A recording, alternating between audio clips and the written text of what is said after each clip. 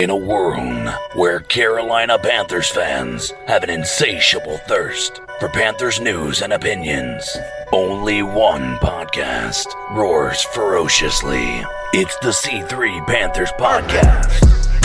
Yo, it is perfect, folks. It's Tuesday night.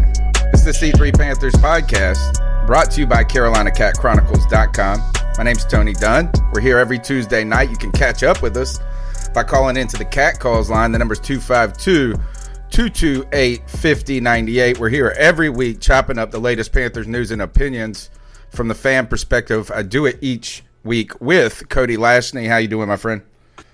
Tony Dunn, what's up, brother? It's another Tuesday night, and like always, there's nowhere I'd rather be than right here with my boys talking about some Panthers with the best, most lit Panther fans in all of YouTube. Underground West, Susan Dean, Sarah Taylor, Tommy Doc Martin, Trill Warren, Joey the Blind Panther. I love that name. That's Joey Exquil, by the way. Shout out, Joey. Tony Dunn, ain't nothing to it but to do it, brother. Let's roll. Man, we've got, really, we don't have a ton to talk about because it is kind of the starving time of the news cycle. The NFL schedule will be coming out Thursday, and people have been making fun that it's going to be a 3-hour event. And I still want to ask, what else do you guys have to do?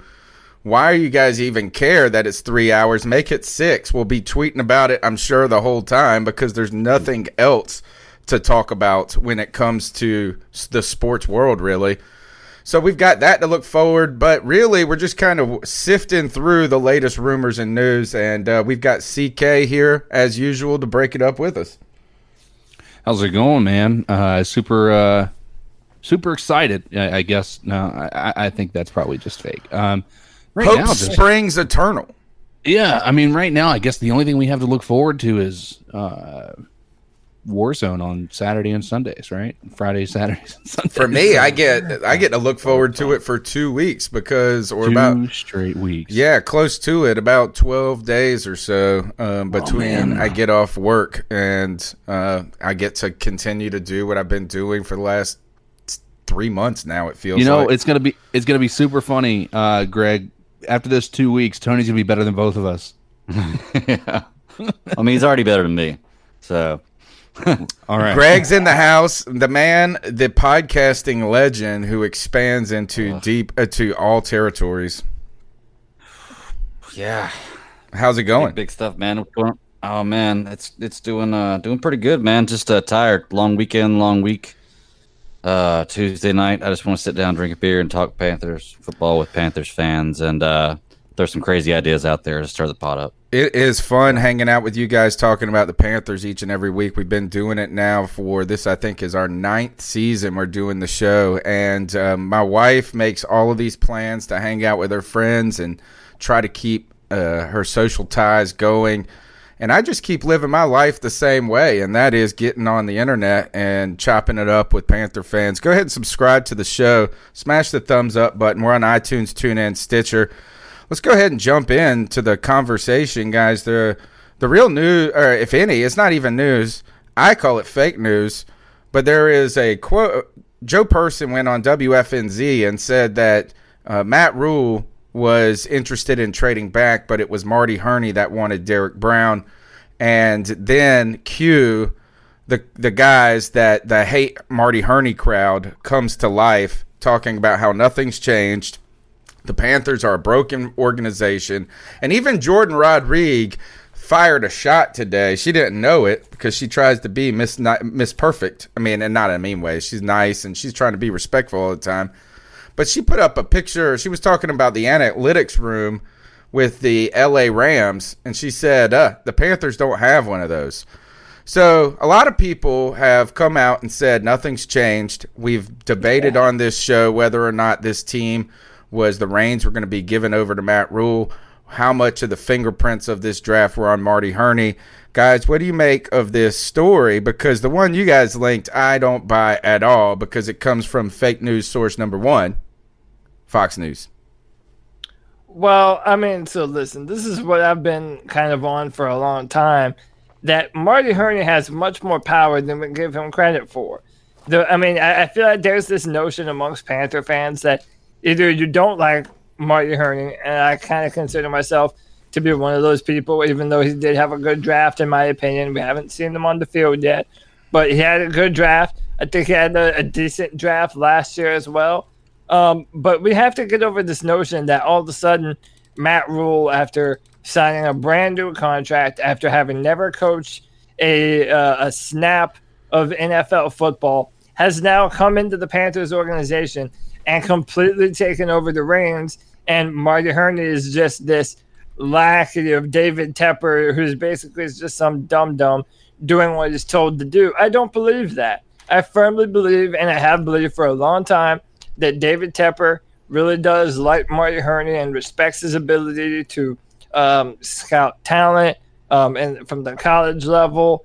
And, this does not surprise me that this is true. I've been saying this is true. Marty Hurney has real sway and power in the organization, and he has his hands over most all things that we do. This whole Wizard of Oz routine is not true. All right. I disagree. So here is that What do you mean by Wizard of Oz? So like the man that's like behind the curtain controlling the scenes is truly Marty Hurney. If the Wizard of Oz might be David Tepper, I might kind of believe some of that. But look, is that this transition went exactly like they told us it was going to happen, right? Is that Marty Hurney was being retained because he's been in the NFL system, the game, the draft. He's been a GM for a long time. He had the scouts. It was his scouting people that were in place. And that while they were bringing in Matt Rule with this long contract and putting so much faith behind him, that it would be foolish for us to also ask him to learn how to be a NFL coach, an NFL GM, all and in such a short amount of time with no contacts put together this. Because when we look at the staff, I mean, these look like Matt Rule's guys. When we look at the free agent acquisitions, they look like guys that Matt Rule and Joe Brady would have advocated for, not necessarily Marty Hurney going, oh, well, let's go sign these guys that used to coach, and let's go get Teddy Bridgewater because he's familiar with Joe Brady. So I do think that Marty Hurney's influence is important, and it is influential, but I don't think he fully has ownership of the vehicle, and I think that he might just be a temporary driver. Yeah, and David Tepper has kind of said as much, hadn't he? Greg, why don't you jump on this one, man? Because I know you've had your theories about.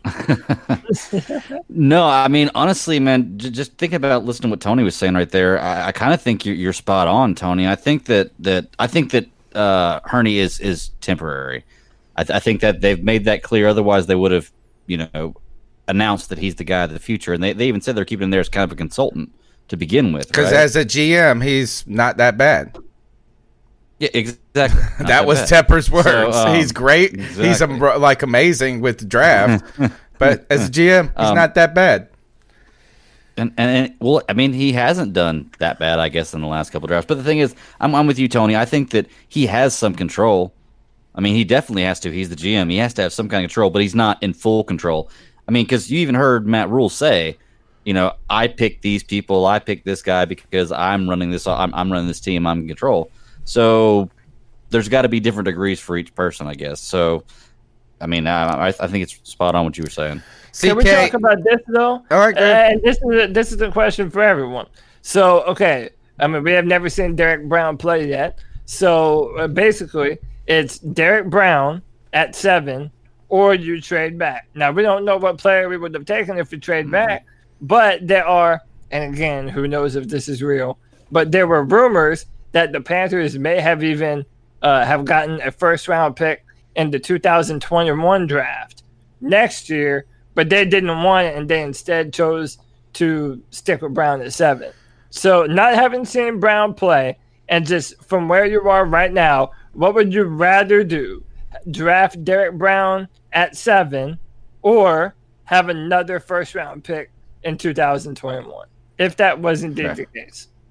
Well, don't you think that these draft games, this is like war games, like this is what where we're playing here is war games, but we're fielding all these hypotheticals that are really merited. Like, I don't believe that there's a lot of substance to the discussions, right? So, like, really, you're trying to tell me Joe Person goes on the radio and says this, and he knows with a hard source that the Panthers had real trade offers, and that Marty Herney was the one that made this decision, kind of overriding that. He's not even going to write a expose on that. He's not going to write a story on that.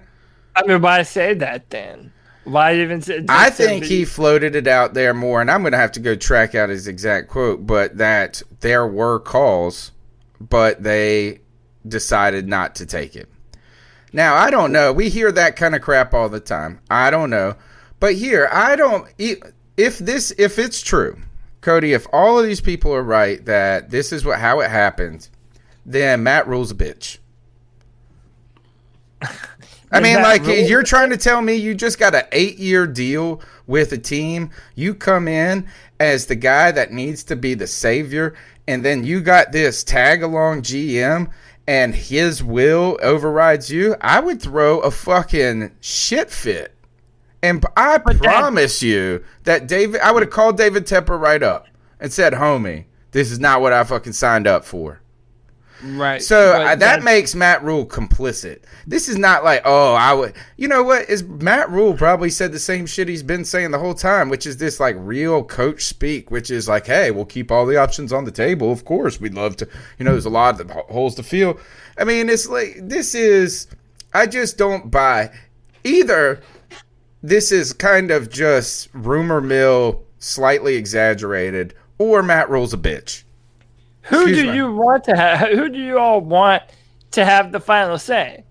Matt Rule's a first-year head coach, again, who has not coached a snap of professional football, or Marty Herney? Who do you want making the final call on what we're doing draft night? Who has the final Well, this is a fucking trap question. Right. Well, let me ask you something, Cody. If you pay a quarterback $40 million a year, who do you want starting in the game? The quarterback. Exactly. So if you give a guy 8 years, is that what we gave him? Yeah, like $60 million or some shit like that. Yeah. Or whatever, some crazy. Like that's the guy you want making the point decision. you're making, though. The problem with that point is Matt Rule wasn't hired to be the GM. Yes, that's like what that I guess analogy is going to be really beneficial if you're saying, do you pay the quarterback to also play linebacker? Then at that point in time, I agree. But Matt Rule was hired for one job only, and that was to coach this team and to build up these players and actually develop them. But we've also heard, though, when he interviewed with the Jets, right? Scott Mason with Play Like a Jet, who's come on our podcast several times, he said that, he slayed it in New York when he interviewed they wanted him, he just was the hot name. But he said that he wanted full control of his staff, and they did not want the New York administration is too hands-on for that attitude. So it's not like he comes in here like, all I want to do is coach. Agreed, but I mean, those are again two different things. Like if he's saying he wants to be in control of his staff, fine, he can be. What we fail to realize is that Marty Herney is still the boss of Matt Rule. Yeah. Like that is the hierarchy. It's Tepper, do you believe Herney, that? Rule. Okay, but Tony, we're doing. That's like saying that my kids that I'm earlier. Technically the boss of my family because it's like my wife. But that's what I was trying to say earlier, man. So we keep on doing this conspiracy thing with Marty Herney. Like we all so what? Do we all just think that he's just some dolt that goes up there and just does interviews because David Tepper is nice enough to let him? Like if we think that if we think that Marty Herney is just this push around guy, and we're letting everybody else have all the say so, and we don't believe that he's actually behind things. Then what is he actually doing there? I think he's authentically trying to contribute. I think he's trying to be a team player, man. I don't think he's trying to be the boss. I think they're really, and we've heard Matt Rule talk about this over and over and over again about how great of a working relationship it's been. So it's kind of like when I go to work and I work with my boss, like, yeah, she's my boss, but she don't come in barking orders at me going, remember, I'm the boss.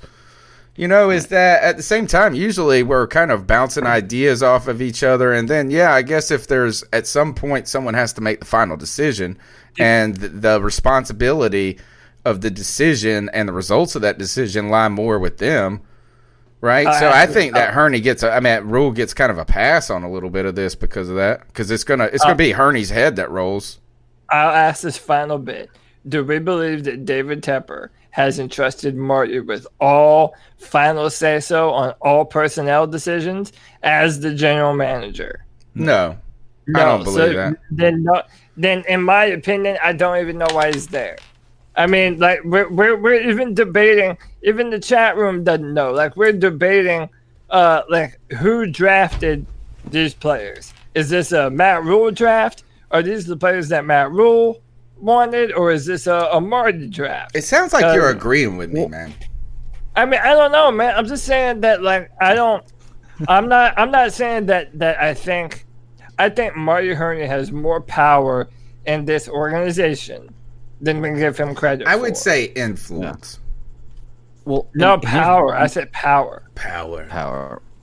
Well, here's the thing: is if Marty Hurney is the one who's in control of this draft, like, you know, Tony, you were talking about how Matt Rule, you're basically saying he was kind of a bitch, and if he didn't get what he wanted in this situation about not having control, and well, CK, you said Matt Rule didn't get hired to be the GM, and you're absolutely right. But you've got to have a GM and a coach work well together. Yeah. Because you're not going to want a GM that drafts. If a coach has a vision and something they want to do, and Matt Rule wanted to trade back that bad or didn't. But see, that's the other thing. We don't know if it was bad. We don't even know if it's real. Right, let's just imagine that he wanted to trade back that bad, and he and Marty Hurney didn't do it. Then he's kind of rolling over.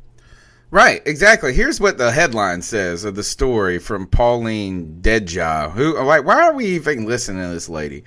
The headlines, I've never even heard of her before, Paulina Deja. Panthers Matt Rule wanted to trade down an NFL draft. Overruled with Derek Brown pick report. That means it sounds like, to me, the way that they're framed, I just don't believe that this was something like, hey, I don't want to do this. I think we should trade down. And Hurney's like, no, this is the right move. It was probably like something like, hey, do you guys think that we have so many holes we should trade down if the opportunity comes about? And then Marty Hurney's like, yeah, kind of, except for Derek Brown is like, so you probably have one guy that wanted to lean maybe a bit more towards Derek Brown, maybe, but it doesn't. I just don't believe there's like this dissension, and like they weren't on the same page during this. And if they weren't, then I got a problem with Matt Rule because I want him to have bigger balls. Well, the part of it that I think that I agree with you on, Tony, is I think it was a conversation like that, right? I don't think it was, I want this, and then Marty Hurney said, they just put the pick in. Sorry, pick's been made. It wasn't like the, sit down rookie type of situation, right? Right. It was clearly going to be a conversation, and it was civil. And Matt Rule, being logical human being that I would say that he is, makes the decision to, hey, let's listen to the GM who has actually hit pretty much on every first round draft pick he's ever had, right? So let's listen to that guy. I think we're also a little bit swayed, Cody, by the analytics Twitter that wants to promise us that we could have had something so much better than we did. And look, the Boo Birds are out. They came right after they congratulated every fucking pick that Hurney made in this draft. Then they come out and then they start chastising fans for being Marty Hurney stans. Right? After they went and just held homeboy Jeremy Chin's balls, right, and teabagged him. They then go, oh, well, you guys have all this faith in with Marty Hurney. No, it's really the whole thing with Marty Hurney has never been his ability to really manage a team. It's been his ability to manage the team with an owner who has had a lot of influence on him. right? But I feel like now there are a lot of Marty Hurney defenders because they're saying, "Hey man, look at this draft." But there Look at all should the be. values Look, I that mean, we all right. could get." As- Right, but then hold on. Then on the other end of that, though, there are people saying, "Oh, Marty Hurney did a good job, but I don't think he's really in control of things." So then, which one is it? Like, is this his draft or is it not his draft? It Like, seems to me, look, is that this draft seems different than Hurney's past drafts, right? Yeah. And so I Tim think Money said that too in the chat. I think Tim they Money. kind of tuned in to this. Is that I think we see Matt Rule's affinity for certain types of players and certain types of things. Absolutely. Absolutely. I think that this is where I think that the Hurney haters don't give him enough credit for. Is that Hurney has been pretty damn adaptable throughout his career. Right? He's dealt with fucking Jerry Richardson and the Jeans Friday shit. He dealt with having the hometown hero, or Jake Delhomme, the hero, having Steve Smith. He kept Steve Smith happy. He should give lots of credit for that. But he kind of, it's like he had some good moments, and then he had some not so good moments, and it seemed like JR had some influence on that. He gets fired. He then goes into local radio, hangs around, and is very gracious the whole time to the new staff, is not overly critical.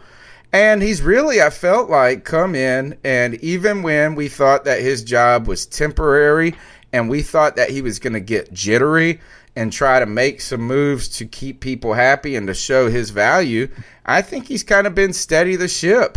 I think the problem has been is Marty Hurney has been with guys like Ron Rivera who wanted older players, and he went and got those guys.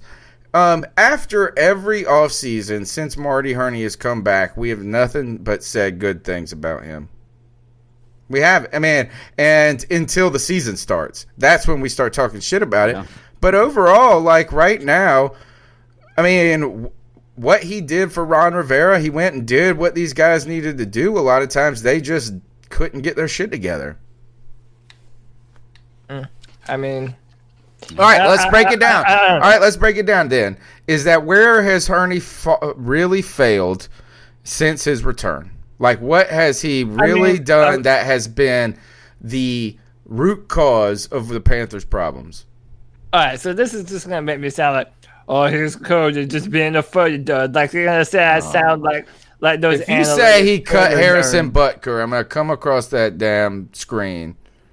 Hey, come at me, bro. I'd rather have Harrison Butker than I would Graham too. Gano. I But no, fucking that's hate not Graham what I- Gano, but come on. That's not what I was gonna say though. What I was gonna say is that okay, like if we're looking at this objectively, right? What was the main criticism of Marty Hurney the first time around? He paid D'Angelo Williams, then he paid Jonathan Stewart. Okay, he paid big money to 2 running backs. Okay, what did he just do? He just paid a running back the highest money in the NFL. But We're going hey, a bit different. Christian Little McCaffrey bit of a is different. far Man, better I know. than Hey, either of yeah. those players ever were, and he didn't double down and pay Bonifant too. Yeah, well, there'd be no reason to pay Bonifant, but I'm naming these out, man. All right. You asked me what you could say against them. And Hold by on, the way, pause. First piece of evidence introduced by the defense or by the prosecutor, guys, is Christian McCaffrey is paid contract. All right, carry on, Mr. Attorney Cody Lashney. So I also raised that in this draft, not one offensive lineman, which, hey, I think we had a good draft, but I don't know. And Tony and I were having this conversation before the draft. But, I really think people are going to be surprised seeing Teddy Bridgewater behind the consistency that is the New Orleans Saints offensive line and what we've seen from them and us. And we're going to roll into the season with a quarterback that we know is, has dealt with very major injuries. And, other than trading for a 31-year-old Russell Okung, you really didn't do anything to make our offensive line better. And we have a quarterback that's kind of injury prone. And I think that's legitimate. Building the foundation for the Teddy Bridgewater. Objection, Your Honor. Yeah. Objection, Your Yeah. Honor. Yeah. Hey, Objection, What are you Your doing Honor. right there? He's building There that was a foundation. Swiss cheese Teddy of fucking Bridgewater. defense right there. They didn't even have enough warm bodies to fill the whole Off- squad. Exactly. So, okay. Darn. So, second piece of evidence entered in by prosecutor Cody Lashney is we didn't draft an offensive lineman in this draft. Carry on. So I think, I think we have to include. Well, we haven't played this season, so we have to. How long has he been here? Since 2017, or so? What? Or 18? It was 17. He and came in the the 2 days into training or the day before training camp in 2017. the day before training camp. So yeah, I mean, and then how about this? Until then, last year's draft picks after round 1 have not turned out very well. Greg Little was kind of a case that you couldn't control. Objection, Your Honor. Dante Jackson. No, that wasn't good at all. Dante Jackson's been up are you and kidding down. me? Dante He's been up and down, but he's been good. He's been good, but he has also been benched, and that's just a fact. And last year was his second year as well. Objection, Your Honor. Josh Norman was also benched. Okay, so I mean, Yep. how many other? Okay. Get him, what Tony. about the two other linebackers that we? Okay, so one. we Jermaine had, Carter? So you want to base this whole damn argument on Jermaine Carter? You haven't even brought up the two most damning pieces of evidence. I'm not giving them away, though. I'm building. Yeah, well, listen. All right, you saving it for last? Hey, yeah, man. All right. Yeah, of course. I mean, listen. So we have not had a lot of draft picks pan out. He has not proven to have any success in draft picks outside of the first round. I mean, he's had some hit and miss type of players, but to this point, we haven't had a lot of success outside of the surefire first round picks. And then I'm even going to be reasonable here. I don't know how much I know, but you wanted me to say, but I don't know how much that is on Hurney. And if we're going to say cutting Cam Newton, Nah. now, I mean, how much of a decision does Hurney have in that at all? Doesn't that suggest to us that he really doesn't have a lot of influence? Shout out to Anthony. I guess this is Anthony Rochelle. Anthony, hey you, $2. Thanks for your support. Carl Van in the house, my man, coming in strong with the $4.99 support of the show. You can call in at 252-228-5098. Do you think that the Cam Newton cut should be used against Hardy Murney? That's what we'll start calling him. I was from about now to say that's got to be the next Hardy thing. Murney. That's Hardy Your Murney. Honor, Murney. he's really an imposter. His name is Hardy Murney. That's not Marty Hurney. That's Hardy Murney. Pollen Pones. Fallen Bones. So, all right, you want to hold the Cam cut against him? All right, I'll give you that. Okay, so I mean, yeah. See, hold on. We're blaming Hurney for the cam cut. that No, sounds like I'm it not- should be on rule, though. I think that's the rule I'm squad. not saying. So again, we're having this discussion. Oh, was this decision rules idea, or was it Marty Hurney's idea? Or Well, was how it do David you hold that? Is that if you don't- slapped we your don't mama, really how you gonna know. hold it against me? Well, that's the thing. I'm not gonna hold it against one. If you slap my mama, she gonna slap you right I back. said if you slapped your mama. What? If I'm not slapping my mama anyway for a bunch of different reasons. I know. So yeah. What I'm saying is like, if we're gonna say that we don't know who's calling the shots on every single issue, Holy Then- shit. Wow. Marty Hurney at least deserves Wow. some of that blame. Cody, Go ahead. open up the Google chat. Open up the No, I damn. know. No, that's Den Mama. That's The all. Den Mama is taking care of her cubs during this quarantine. Thank you so much, Susan. Coming in with the biggest donation the show's ever seen, $49.99. Holy cow. I'm blushing. a baller. Blushing. That's awesome. Blushing. It was All right. that. It was that bumper. Yep. That was the bumper. It's working. So, okay. All right, do you rest your case yet? No, one more thing, All right. Let's hear Okay. it. and it's not fair, but I pose this as evidence. He has the dumbest face out of all the GMs. Out of all the general managers, that guy looks like he dips tobacco in the morning and then goes in and listens to David Tepper boss him around, and then he makes football decisions. But now I rest my case. Can I ask you, Tony, before you make your 2 points that you were talking about, some of the most damning evidence against him? Yeah. What are they pertaining to? Draft or free agency or? For me, is the draft is number one. Okay. And so I would say this is that we've been critical. What Cody said is outside of number one, like a Brian Burns or a DJ Moore, really hasn't gotten much out of the draft. And I think that is a fair argument, right? Is that I still want I'm not giving up on Little. Like, I think there's still opportunity there. I think there's value with Dennis Daly. I think in a year or two we might be rethinking some of these picks. But there are these two damning picks that have really screwed us, right? And number one is Will Grier, and that kind of a waste of space that's become. It really was a directionless pick to me. That's what it felt like, a directionless pick. And then the other is Rashawn Golden, I think, is a stain on his resume. As, we tried to, we know that there's these problems at safety and stuff. But I think that there's a lot of free agency things that we could talk about that he's done pretty well. And I don't think I don't think signing Chris McCaffrey should even be allowed into evidence, Your Honor. Well, let me ask you. I don't even know. I'm going to try to look this up real quick. If we didn't draft Will Grier, who else is available right then? Probably some awesome ass safety that we missed. And no. Let me know, because I'm not sure. I saw another piece of evidence because Greg reminded me of it. We took Will Grier over Chauncey Gardner-Johnson, who was a damn good Chauncey Gardner-Johnson last year.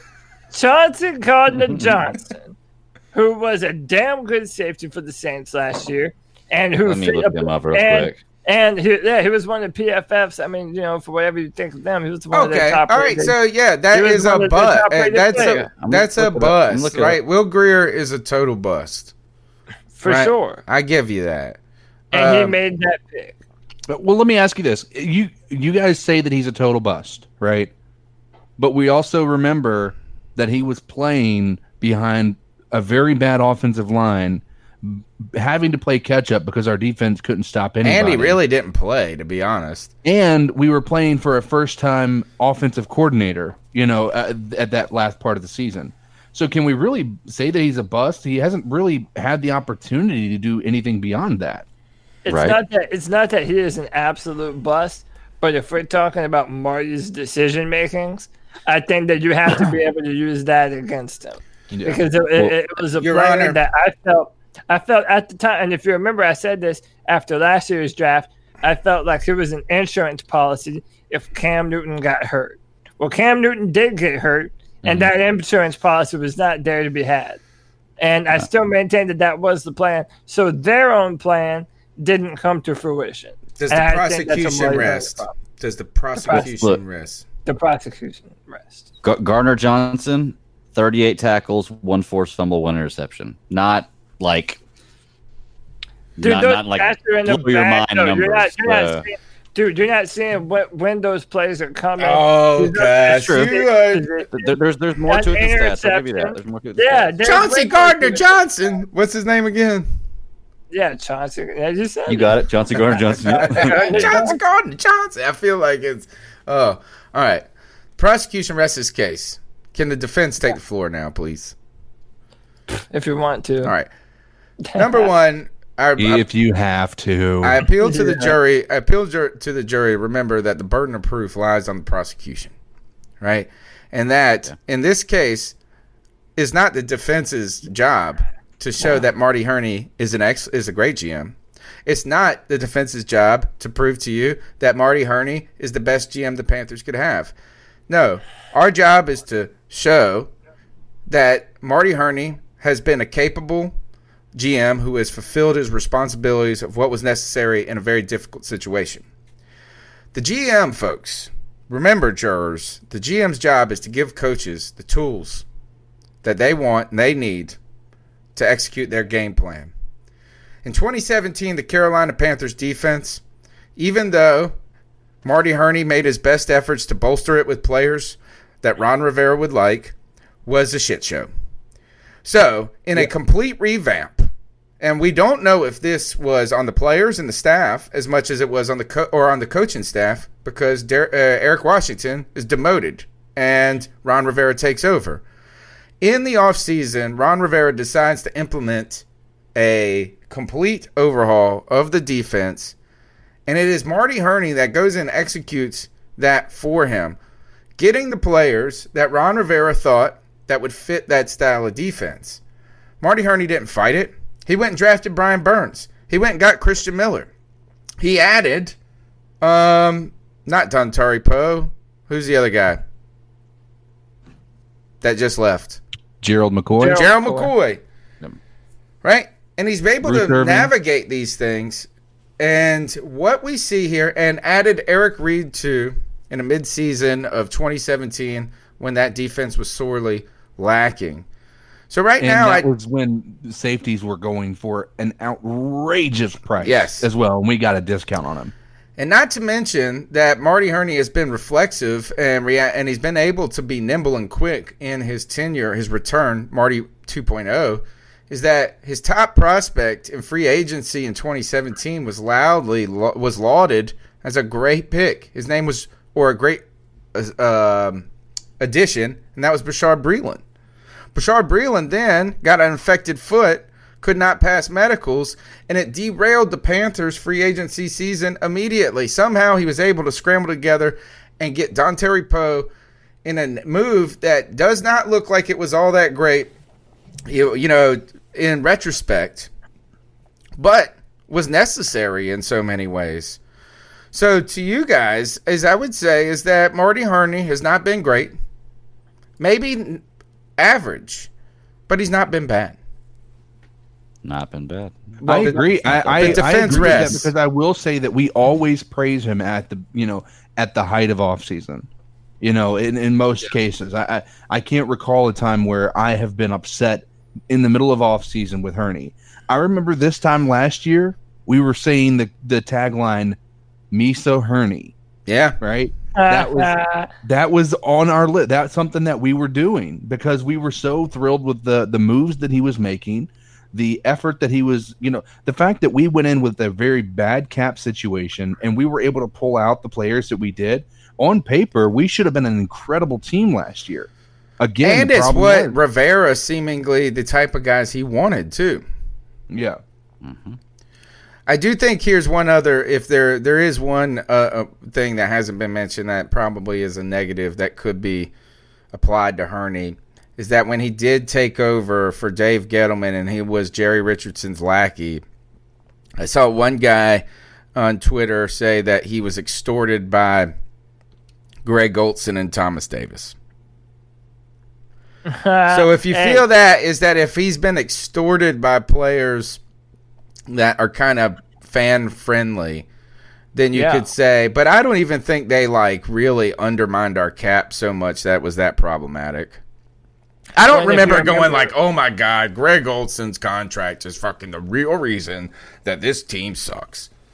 Right, but that's the point, because Marty Hurney is going to pay the favorite players that the fans have. And, hey, fans love that because that means our favorite players get to say, and we get to see them play as a Carolina Panther. But my problem is I don't see Marty Hurney as the kind of talent evaluator that evolves with the times. And, again, this draft was good. But he's been nothing but nimble, though. I mean, I don't think you even see a pattern in his drafts anymore. Well, I mean, again, he's been. You said it yourself. He's been nothing but average. I mean, and that's that. And my whole thing was this. Yeah, maybe he's not the worst GM. Maybe you could do a whole lot worse than Marty. But my point was, at a point in time where you are wiping the organization clean and starting over from scratch, what was the point in keeping only an average general manager. I mean, that's always been my. What my about favorite this? Is that here's the reason, and I've been saying this for weeks now on the show. Is that he's the Jack Ruby, man? Is that do you want? Imagine if we would have brought in a brand new GM. Guess what? The team still would have been trash, right? I mean, you're not gonna be able to fix it that quick. So guess what? Is all we would have heard, it would have just been all the negativity would have been on that GM and Matt Rule as we suffer through this season potentially. But now, if we start out 0-6, guess what? We just announced that Marty Herney's fired, and we've already been in the works for something. We know the direction we're going, right? So yeah, I mean, I don't feel like, is that this is actually probably a good time for him to be here. Because when we get in this, if we go 2-14 next year, you're going to need any out other than Matt Rule, because it's going to, even the most ardent supporters of Matt Rule and David Tepper will get fatigued in a 2-14 season. In the first season, you think they will? Yes, I think everybody. Look, all right, because let's go on now, and let's continue the conversation by moving into this. What's this story that came out that you want to talk about the rosters? Yeah, so Steven Ruiz of USA Today put out an article ranking all NFL rosters from 32 to number 1. 32 being the worst, number 1 being the best, obviously. And he has the Carolina Panthers sitting in the basement at 30, at number Who's the 30 worst on the list. No, the worst is the Jacksonville Jaguars, and then in between us is the Washington Redskins. So, and I mean, if you want to hear his reasoning, Steven Ruiz goes on to say, "I don't know if this team is attempting to start over or just rebuilding things on the fly. Either way, this is not a talented roster. The defense was amongst the worst in the league and lost some major pieces, including Luke Kuechly. Okay. The offense was even worse." But there is more hope for improvement there with Teddy Bridgewater replacing Kyle Allen. Bridgewater had a limited season, though his conservative style isn't going to work with opposing offenses putting up 25 points every week. So essentially, he's saying our offense isn't going to be able to go blow for blow with all of the other talented football teams that we're set to play, especially in our own division. And I wanted to hear everyone's opinion on this, because he has us pretty low, and that kind of spits in the face of what many Panther fans are feeling right now. A lot of people in the chat room feel that we have a good football team and that we might be a contender. Greg said that we might be good for 10 wins. Yeah. All right. That's what you said before. No, listen. So- No. Okay. You ahead. I want to clarify that. Good. Yeah, no, and I did say it might be. Yeah, there's a good lot of for 10 clarification wins. that can't be made on that because it's not going to happen. But yeah, I mean, no, that's it. I just want to know if everyone thinks that that's about right or wrong. Like, are we one of the worst rosters in the NFL right now? And that's hard to say because It is. every roster in front of us. Again, I think it's so tough because, one of the things that we, at least a good portion of us, will agree with is coaching is such a big part of this, right? It's not all about the type of talent. And I think there's a lot of teams out there that will prove that. It's not about how many incredible players you have. It's about whether or not you can actually coach these players up. So, I mean, there's too many unproven players in this environment right now. So I think we just kind of have to play it by ear at this point, and saying anything other than we don't know is just, I just can't really have faith in anything beyond that. Yeah. Okay, real quick. Okay, so last week I was talking total statistics here with this when I was talking about the Panthers, and this is what I based that on, okay? Last year we won, 5 games? Yes. Right? Okay. We won 5 games last year with Kyle Allen as our quarterback, a worse left guard than we have right now, a wide Left receiver tackle, core yeah. that's not as good. Huh? Tackle. I thought. Okay. Anyway, Anyway, better wide receiver core this year. Yep. Okay, so we had a worse wide receiver core. We won 5 games. Okay, I also went back and looked at that, and 8 games were within a touchdown, okay, or within one score, and 6 of them would have been won if we'd have stopped one touchdown. We shored up our defense. I think actually weren't like 3 of our first 6 games or 2 of our first 6 games, didn't we lose them on the last play of the game? So we lost the first game to the Rams, and we were ahead, and then I feel like they came back in the second half when Todd Gurley we were screwed with that. We were game. Screwed in that one. The Rams, Tampa Bay, the Packers. The Packers. Yeah, so that's 3 games right there, last play of the game. So that gives us 8 wins. So that's 3 more wins. That's 8 wins right there. If you have your defense hold 3 games of 6 less points, you're a 9-10 win team. And we have, on paper, a better defense. We were last year. That was the only. Well, I don't know if I would say we have a better defense on paper. We don't. We have a young defense now. But here is the deal: is last year, it doesn't even matter what we were on paper last year, because the real paper was this: is we were the 29th team in defense against the run. So it wasn't like we were. That what I would say is that this story to me. But finish your point, Greg. Is that I do think. Look, is that we weren't atrocious last year, even though we were better than we should have been last year with some of the offense that we had. The defense was really the Achilles heel and was not able to help our offense at all. Yeah. Well, and my point kind of was like that could have happened to us last year, and I think that we're putting a better team on the field this year than we were last year. So there's no reason to say that if things fall your way. Now, if that were to happen, I don't feel like we're a team deserving of that. We'd be one of those teams limping into the playoffs or backing into the playoffs that don't deserve to be there, and I don't want that because it can happen. I mean, a lot of football is luck. Like I said, 3 plays in the last play or 3 games, last play of the game. You know, that goes the other way. We're 8-win team last year, right off the bat. So, I mean, things could change. Is all I'm saying, and I don't think it's going to happen because I personally think we're tanking next year.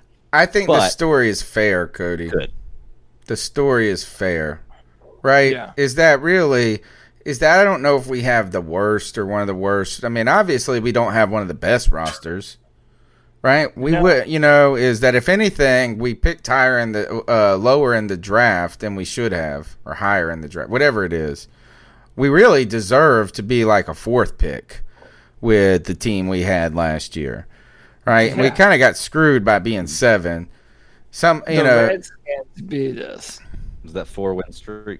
The Redskins beat us, and they had the number 2 pick in the draft. Right. So, but here is that, like, I don't think we have a good team, but I don't know if it's as bad as they're going to make it out. As I think that this argument right here rests on one thing, is that we don't have any defensive names right now to really feel comfortable about. But, like, losing Luke Kuechly, yes, that's always going to be a giant, hole to fill. But at the same time, Luke Kuechly you could see that things weren't working well last year. So, yeah, that's going to be a regression there. I don't know if our defensive line is that while they racked up some sacks last year, are we really going to miss Mario Anderson that much? I hope that Brian Burns can be a player out there. So, no, if we judge this team's roster by the defense, it's completely unknown. The good news about the defense is there's room for growth because we got young. On the offense, though, I don't think you should shit on the roster, but so much. We have the best running back in football. We have a capable wide receiver core, like Greg said, is that, in fact, arguably the best wide receiver core we've had in a long time, yeah. And I don't even think that that's even great to say because a lot of those guys are unproven, in my opinion. I'm not, sold that Curtis Samuel is the next greatest thing anymore. I think DJ Moore's good, and I hope Robbie Anderson works in this system. But I don't think we're going to be, like, dominant as a wide receiver core, but it's better than we're kind of accustomed to.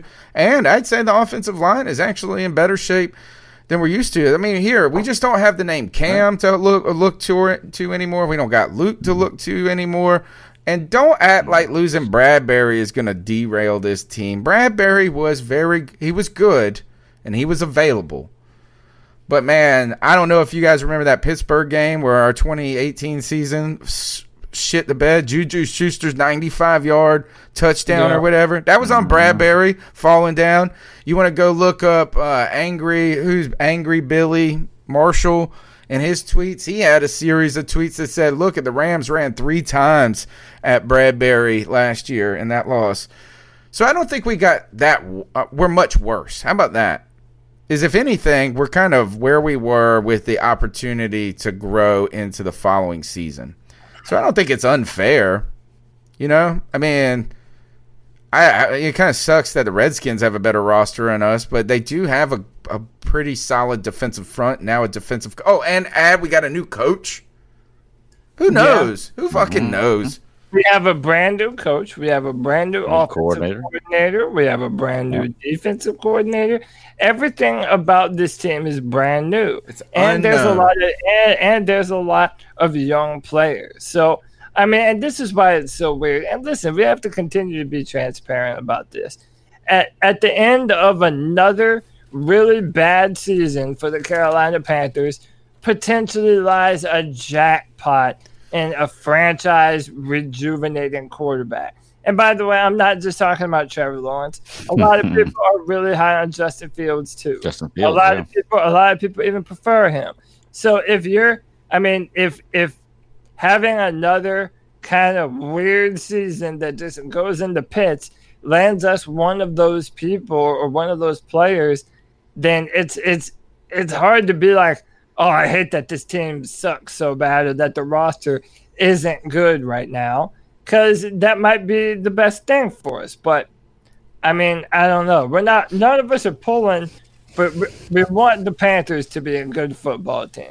But you're not being a bad fan to look at this roster and say, yeah, I could easily see how this team is a bottom-of-the-barrel football team in 2020. Sure. And I think it would be foolish to not think that, right? I think that that's what it's supposed to be. I think the good news about the way the Panthers are doing it is that I think that they're going to be competitive enough to keep us entertained. Right. Yeah. Right? That's where I think is that when they put that offense together, they're like, hey, guys, this ain't going to be Rome won't built in a day. Right, this is going to be something. And then when you decide to move on from Cam, you have really redone it now, right? You're going back to kind of square one. Imagine if the offense was putting up 3 points like it did in 2010, and you're giving up 40. At least, we'll go out there and, we might lose 27-17, but we'll score some points. You got Christian McCaffrey. Who knows? I mean, and according to you guys, Joe Brady is such a genius that's going to have a head coach job in a couple of years. How can you not be more optimistic about this team than you have been in past years when it comes to the offense? Except for, hey, we miss Cam. I don't know. I'm just thinking about what you were just saying there about, the team. It sounds like you're almost accepting mediocrity type deal. I'm actually accepting bad. Like, I just recognize this is that, you get a divorce, things are going to suck for a little while, but life is going to be better soon in the future. Okay, I'm just realistic that we're not going to be. I don't expect the Panthers to win more than 4 games, and if we do, I think that it's going to be a pleasant surprise that comes with the idea that, damn, we still don't get Trevor Lawrence. So if we win 7 games next year, that's gonna be a good thing. Yeah, I was. If we win 7 games, we double our win total of what I expect us to win. So yeah, I would say that's a good thing. Where does that put us for the future, though? Yeah, am I the only one that feels like a 8-8 or a 7-9 season? It's worse. Is a total loss because we could have achieved that last year. Yeah. Well, I think it doesn't give you the losing bug. One thing is that it also gives you no leg up to move forward. Okay, but I also think it gives the coaching staff a little bit of confidence that they can do it in the program.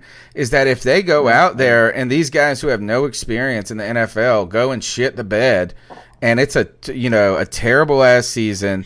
Yeah, you get the #1 draft pick, but. Are you conjuring more belief in yourself Are you becoming more confident in your ability in the meantime?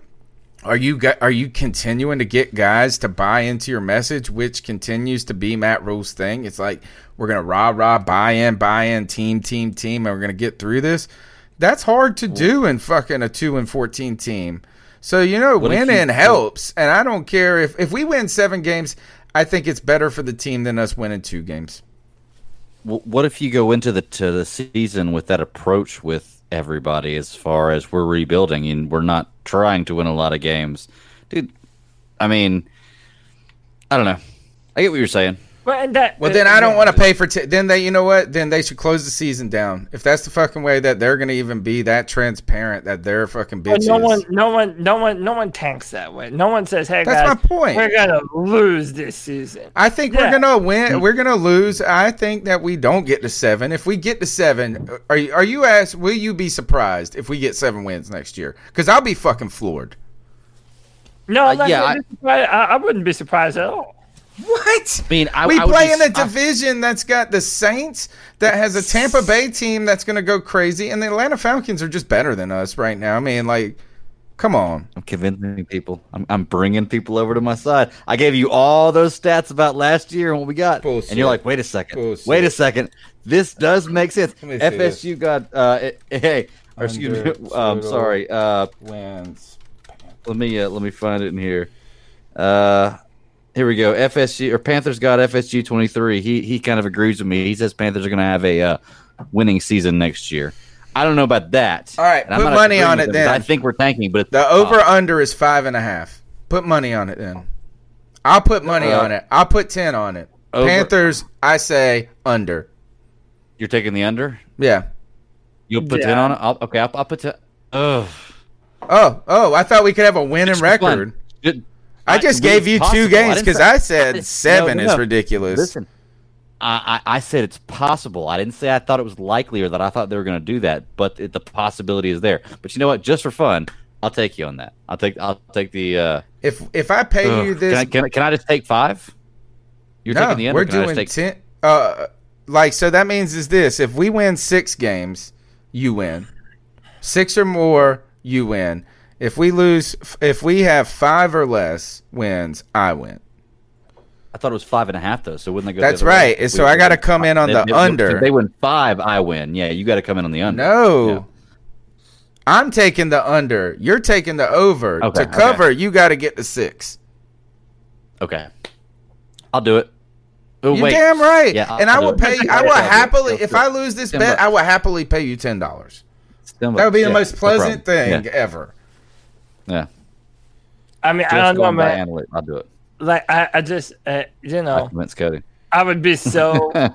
I mean, listen, I would be so disappointed, man, if we were 7 or 8 wins next season, and it's just because this makes no fucking sense. You would be okay with us winning 2 games, but you would be disappointed with us winning 7 games.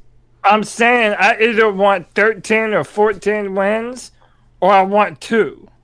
I'm saying I don't want. I'm done. I'm done with this in the middle bullshit of hey, the Panthers are one of the best defensive teams in football and their offense is rolling, or we're just this inconsistent dumpster fire that can't get their fingers out of the butt. Like, I'm tired of either of those. Or I mean, I want it to be a winning football team where we blow everyone's expectations away and let Panthers God is saying in the chat. Teddy Bridgewater blows it out and puts up all these crazy numbers. I want that to happen, or I want the polar opposite to happen. Because I don't think that Matt Rule needs to have a mediocre season. I mean, look, Kyle Shanahan and the 49ers had the 2nd pick in the draft, and then the next year they were in the Super Bowl. Do you think? Do you consider 6 and 10 middle of the pack? Yeah, you're a who cares team. 6 and 10 is a I guess top 10 draft pick in my opinion. I don't think we've been so middle of the pack as you guys make it out to be. In 2010 we were 2 and 14. In 2011 we were 6 and 10. 2012 we were 7 and 9. But then we hit a 12-win season. Then we went back to middle of the pack 7-8-1. Then we hit 15. But then back to the bottom was 6 in 2016. 11 in 2017. 2018 was 7-9. That one is middle. That one middle of the pack. But 5-11 is bad. I don't think that's middle. You only named 3 seasons that were 10 wins or more. Yes. Yeah, but I also only named 3 named seasons 3 that that were were 10 middle wins of or the more. pack. There were 2. I would got- classify 6 and 10, and I would classify 6 and 10 as bad. I would too. Yeah. I don't think that's middle. So I would say we've been a third good, a third in the middle, and a third at the bottom, the top of the bottom. Too much inconsistency. And if you're going with Well, of consistency, course, we've got to. If we were consistent, we wouldn't have a new coach. We wouldn't have a new quarterback. Well, no shit. right. Well, all right. So in order to have, so this is what I'm saying.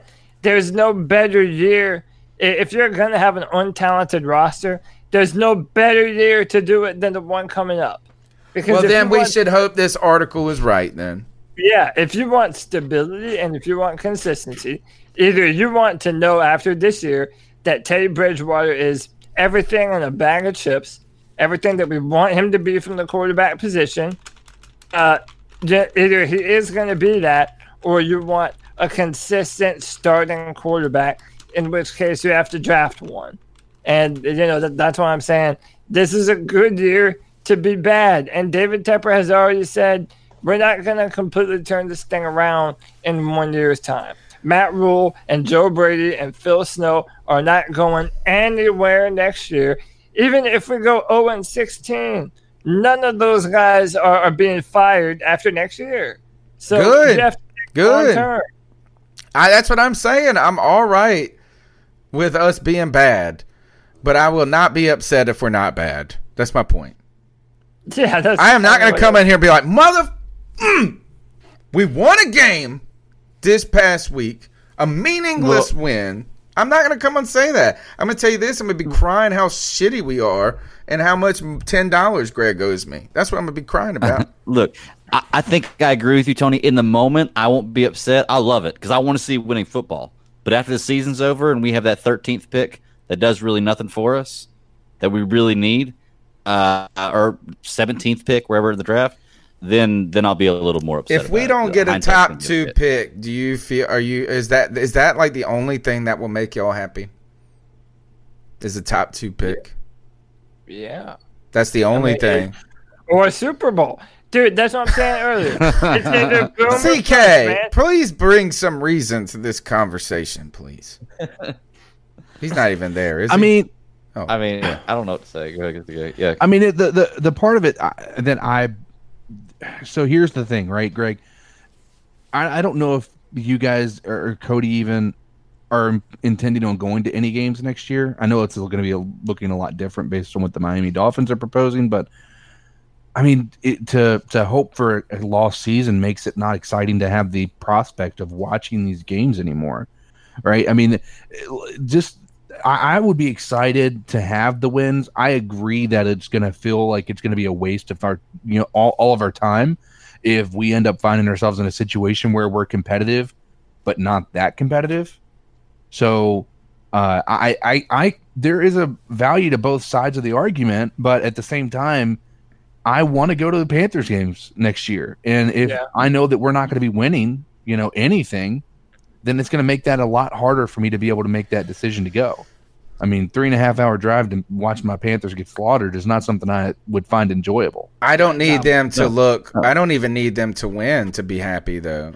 What I Be want, competitive. I Let me want actually the feel like I team have to something look. cheer for. This is what I need next year, guys. Is I will be upset like you guys are upset about whatever, about not getting the top pick. You know what's going to make me that angry is that if we don't look like like we belong. Mm-hmm. And there are times where you turn on the television and you go, this team is a fucking mess. And you look at the side, and I'm not talking about the Panthers, is that usually, I would argue actually a lot of times that we weren't as prepared as we could have been. But somehow we still played all right because of Cam Newton a lot of times. But I want next year to build confidence in that we've made the right decisions. That's what I want this year to be. Is I don't need wins to do that. What I need Matt Rule is to show me that the team can get better from week to week. I want to see this Snow guy show that he can coach these kids up and that we have belief that they're getting better and they're believing in themselves more and more to each week. Because I tell you one thing is you guys hate the draft class today or whatever, Marty Herney drafts. But you know what we really we hate a player when they lose confidence in themselves. And we've seen it happen to numerous amounts of players. And I don't want to see that beaten look in the Panthers' eyes. I think it seeps in. It's like a sickness that infiltrates the organization. And then when you think about it like this, I mean, the fucking Bengals haven't been to the playoffs in like 30 years, dude, or won a playoff game. Haven't won a playoff game. Yeah, haven't won a playoff game. Like, is that I don't want to be a broken franchise. Wow, all the people, all the draft people in this asshole, whoever wrote this story, what was his name again? Ruiz. While they're going to glow over the Dolphins, whatever. While you're going to glow over the Dolphins, I have zero belief that the Dolphins are going to be good until they are. And they've been a broken franchise. The Jets, I don't believe in the Jets. I don't want the Panthers to become a team like that. Yeah, I mean, who does? But honestly, Tony, well, 2 and 14 seasons. Here's the thing: is that the only reason we're not one of those teams is because Cam Newton set off an era, right? Is that so? I don't know if it's just going to be hard. Think about Panther Nation, and we talk about the small market. We think of the fans that don't cheer very loud at the stadium and all of that. How's that fan base going to endure 3 or 4 seasons where you can't even get to 5 wins? Oh my God! But you're arguing 2 different points right here. Is you're saying you don't want to be a team that the fans aren't interested in because you're not going there to win. But then you also say that if you get 7 or 8 wins, which you know is going to screw the team in the future, it would make you happy. Well, we don't know that. Wait, that is actually very consistent. I don't want us to be a bad team that's broken, and I don't. And I would be mediocrity though if you want 7 wins. That's what you're doing. You're accepting mediocrity. Yeah. If you're happy with 7 wins next year, we could have gotten 7 wins with Kyle Allen. We damn sure could have gotten with Cam Newton next year. But I mean, so 7 wins next year shows no progression. Who in the world thinks that we could get 7 wins with Kyle Allen? The reason we didn't get 7 wins was because of Kyle Allen. Actually, we had 3 games that ended on the last play of the game. We could have had 8 wins with Kyle Allen. And half of Panthers fan base was capping for Kyle Allen like crazy. Was this guy? Possible, and by the way, can I just say one more thing? There's another part of me that wants the Panthers to be bad next season for a very petty bitch reason. But I'll admit it openly. and it's because I don't want the first season after we get rid of the best player that the Panthers have ever had. As soon as we get rid of him, all of a sudden now we're this fantastic football team. How many terrible takes are we going to have of revisionist history of, Teddy Bridgewater has always been better than Cam Newton. This goes to show and goes to prove that Cam was never accurate enough to operate the Panthers effectively and hit all the passes that he needs to hit, which is all bullshit, dude. And I think the Panthers, if I think they should suffer a little bit for that, and we should suffer because we want a long-term answer. If the Panthers find a way to win 7 games next year with this roster the way it is, what will be the storyline at the end of the season going into 2021? What's the headline? That's a good question. If we win 7 games, if we put together a 7-win season, and I got to pay Greg because we get the 7, what is the headline at the end of the week 17? The Panthers have not made the playoffs with 7 wins, right? The season's over for us. What's the headline, the narrative for that 7-9 team? Moving laterally. Is it? Oh, that's a good one. Say it again. Moving laterally. You actually 2 games up, so you actually did go up the ladder one rung. So you know how. But I like that, moving laterally, more the same as what you were. All right. I mean, I don't know the exact headline, but you know how Greg gets pissed off at the coach speak. You know, all of the the normal things that you hear every single coach says. Well, but all the headlines are going to be Matt Rule shows promise in first season as Carolina Panthers head coach. Like everyone's going to be trying to find the bright side of dude. the story. If you scratched off a lottery ticket and you thought you were going to win $5 and you won $55, wouldn't you be excited about the future? Yeah, but that's not a good. That's not a good comparison because we're CK, talking about not at all. All right, CK, what? for the future. CK, what's your headline? What's your narrative then at the end of the season? If we go 7 wins next year, it is Panthers get a little better. Wow. I don't know. You guys, man, I feel like I am Mr. Let's be honest. I mean, nobody's going to be praising the Panthers if we go 7-10. Yes, we will. We'll be like, holy shit, how did we do this? From a standpoint of media attention, right? When you look at the 7 wins that we'll probably get, they're not going to be against playoff contenders. Like, if you look at that roster, the people that you would say we have a capability of winning 7 games against, not a single one of them are going to be people that you expect to be in the playoffs, right? Yeah. So that's one part of it. And then the second part is, who in the media is going to be writing an article saying that, oh, the Panthers are actually making positive strides? Instead, they're going to say another year off Christian McCaffrey's career wasted on the Panthers. 7-10 mundane season. You know what I mean? It's not going to be a matter of, it's going to be who's out the door next. Who is Matt Rule on the hot seat all after one season? That's what the articles are going to look like. All right. That's true. There probably will be a hot Well, seat. now, Tony, you didn't answer your own question. Oh, What are I'm the waiting. headlines I'm gonna be? waiting patiently. Well, hey, you're batter up. All right.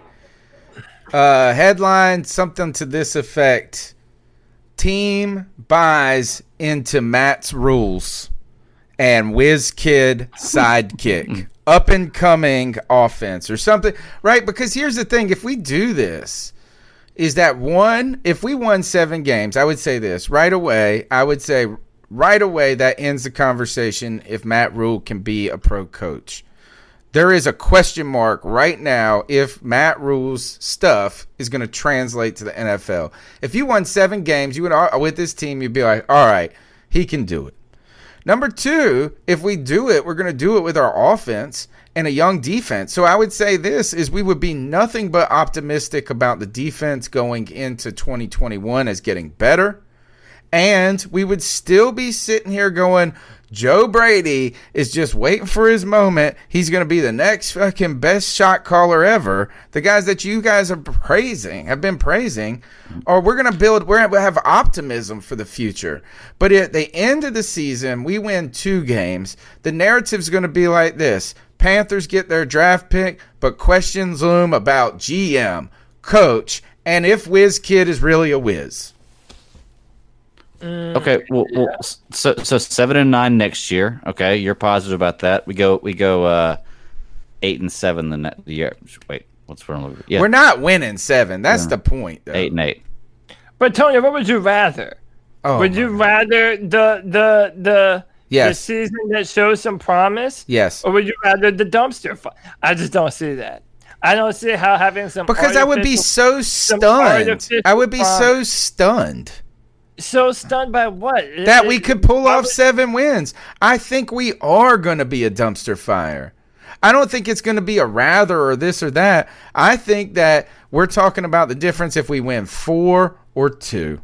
But you would prefer Brady and Rule show potential with Bridgewater and get 7 or 8 wins than get a quarterback of the future? Well, one, I don't know if it's guaranteed we get a quarterback of the future. That's number 1. But if that's what we're talking But about. like, I mean, look, as the Dolphins didn't, all right. So is that you would have to guarantee me two things. Like they would have to be one. Yeah, they would have to be guaranteed that we actually get the pick and that pick works. Yeah, but you got to be guaranteed that Teddy Bridgewater's. So I take a bird in the hand is better than that's two in the bush. So here's another analogy. a broken bird in the hand. Hey, here's another analogy. Wish in one hand and shit in the other, and see which one fills up first. So that's an instruction and a metaphor more than an analogy.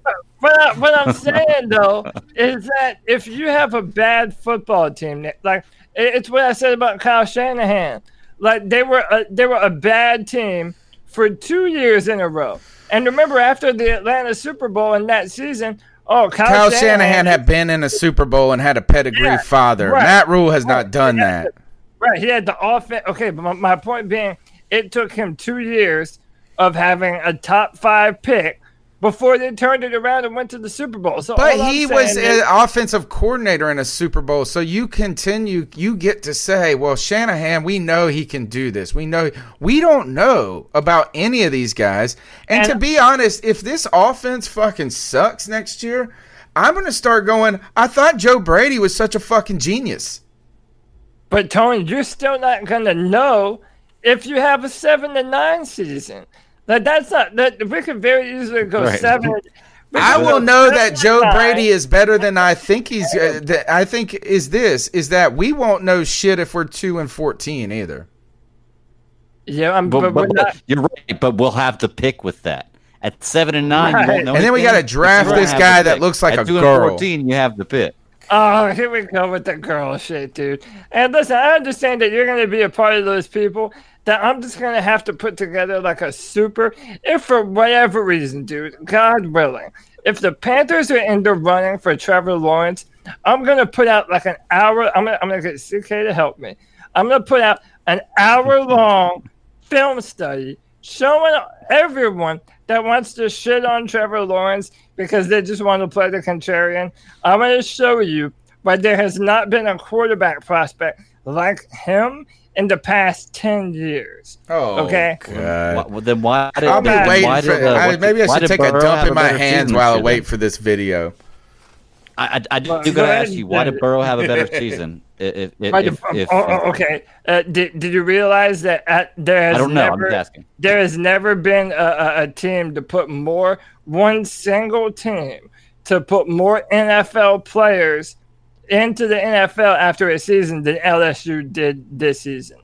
Almost their entire football team got Let's take that out of the equation. That's all in theory, though. Tell me, no. Here's by the way, Trevor Lawrence has been better longer. But go ahead. Yeah, that's what I was getting ready to say. Trevor Lawrence has a consistency that Joe Burrow has never had. Yes, I made that same argument about Tua, and y'all called me crazy. I made the same argument about Tua, and y'all called me crazy. About injuries, though. That's about injuries. That's two different arguments that we have. We never debated Tua being talented or being able to, I'm a fresh in my drink. He's going to be a great one. I need a great quarterback possibly. What I'm saying is that when you're talking about, if you're going to try to put that perspective into place with Joe Burrow and Trevor Lawrence, well, Trevor Lawrence, if you look at the history of him, he's only got 2 seasons. He's literally coming into his junior year. He's only played 2 seasons, his freshman and his sophomore year. He came in and he dethroned the starting quarterback and just basically threw him out of town, right? Yeah. After the starting quarterback had taken them to the national championship the year before. He's only lost one game. And that was against LSU. Yeah, and by the way, he wasn't even bad in that game. LSU's defense just turned it on, and their quarterback and offense and receivers made a bunch of incredible plays. But yeah, was Joe Burrow better in that game? Sure. But there have been games where Aaron Rodgers wasn't the best quarterback on the field, or Tom Brady, or whoever the hell you want to put forth. But you also mistake my question for game and season. I think Burrow had a better season last year, but I get what you're saying. That Lawrence has had a better tenure. He's been doing it for longer. If we got Trevor Lawrence, it'd be great to see your eyes. If your eyes light up every time you say Trevor Lawrence like that, and he was our quarterback, that'd be great. You would love to watch Panthers football every week. Oh my God, dude! I pray so much for it to happen, dude. But Yeah. because I want it to happen. It won't. Sorry. Hey, I'm gonna bust your bubble now. But I don't know. You never know. But I mean, I don't know. I'm of the mindset that I'm not pot. I mean, everyone, Tony wants to make bets about, are we going to be over or under 5? I'm of the mindset that I don't know, because I can understand this team being a better football team than we even think. Like, I'm not disagreeing with Panthers God. Panthers God has a lot of faith in this team this season, and I'm not saying that he's wrong for that. I mean, we do have a wonderkin offensive coordinator who just put up an incredible season at LSU. We have an ultimate motivator at coach. We had a great defensive draft. I mean, yeah, I'm not like Tony. I mean, I would prefer to have a season that ends up in Trevor Lawrence, but I'm not going to be surprised or be floored if we're an actual good football team. Like, that's not out of the realm of possibility for me. Yes, it is. That's why I took the bet, because it was only $10. I don't think they're going to win that many, but they have a chance. So I might as well take, There's a one chance. But There is a chance. All right, you're listening to the C3 Panthers podcast, brought to you by CarolinaCatChronicles.com. Go ahead and subscribe on YouTube, iTunes, Spotify, TuneIn, wherever you get your podcast at. Got lots of content coming on the way this season, because we will have nothing but to look towards the future all the time as we're quarantined up. But until then, we got a lot of calls to get to. Not a lot, but a few on a low news cycle. So let's go ahead and jump in and see what the fans got to say. So what are your thoughts on catcalling? Yeah, it's pretty you shouldn't do that to somebody. And how did that make you feel? Very uncomfortable. So how do you think catcalling makes the person feel? It feels good, like... Who's that cat sitting in the back corner with his face buried in his nose? Who's that kid that can use one?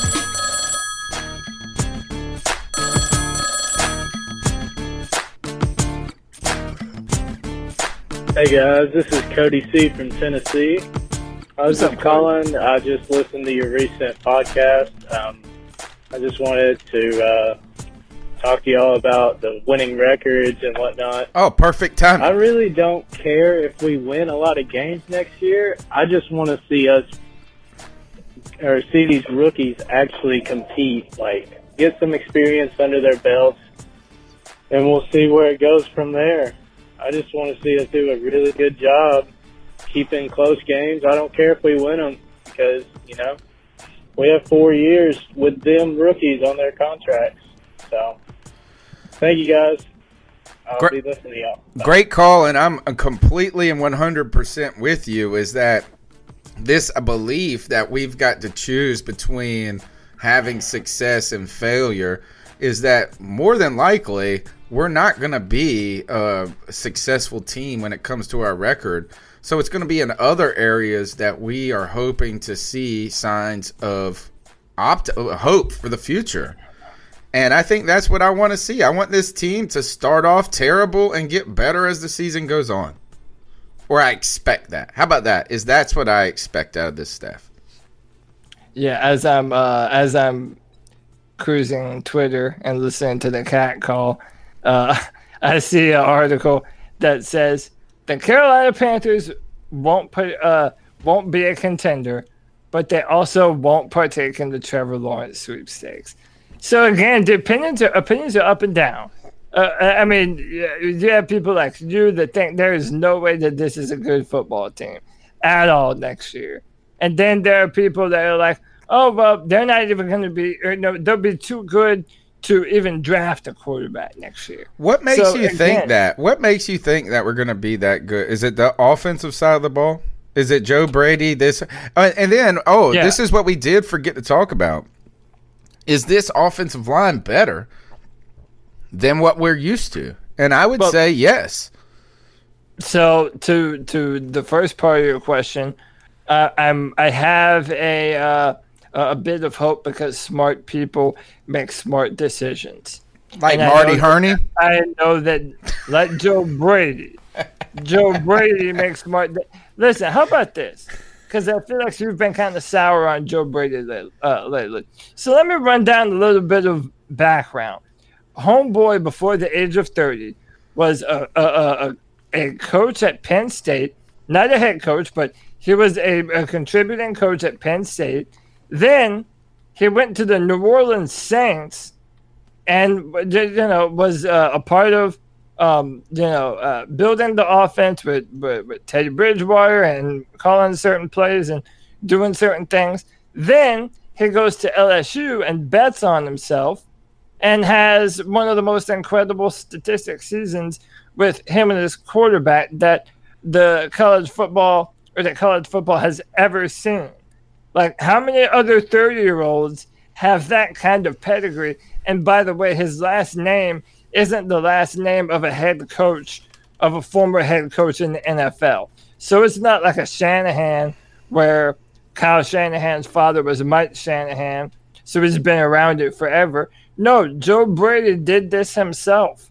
And I'm more inclined to trust someone with that kind of trajectory. I think I think the reason I'm not as just ready to get down on my knees for homeboy is that I feel like you're giving him a lot of credit for being with teams that were successful, and I'm not sure that it was him that was the reason of their success. I'm not saying that he was in the way of it.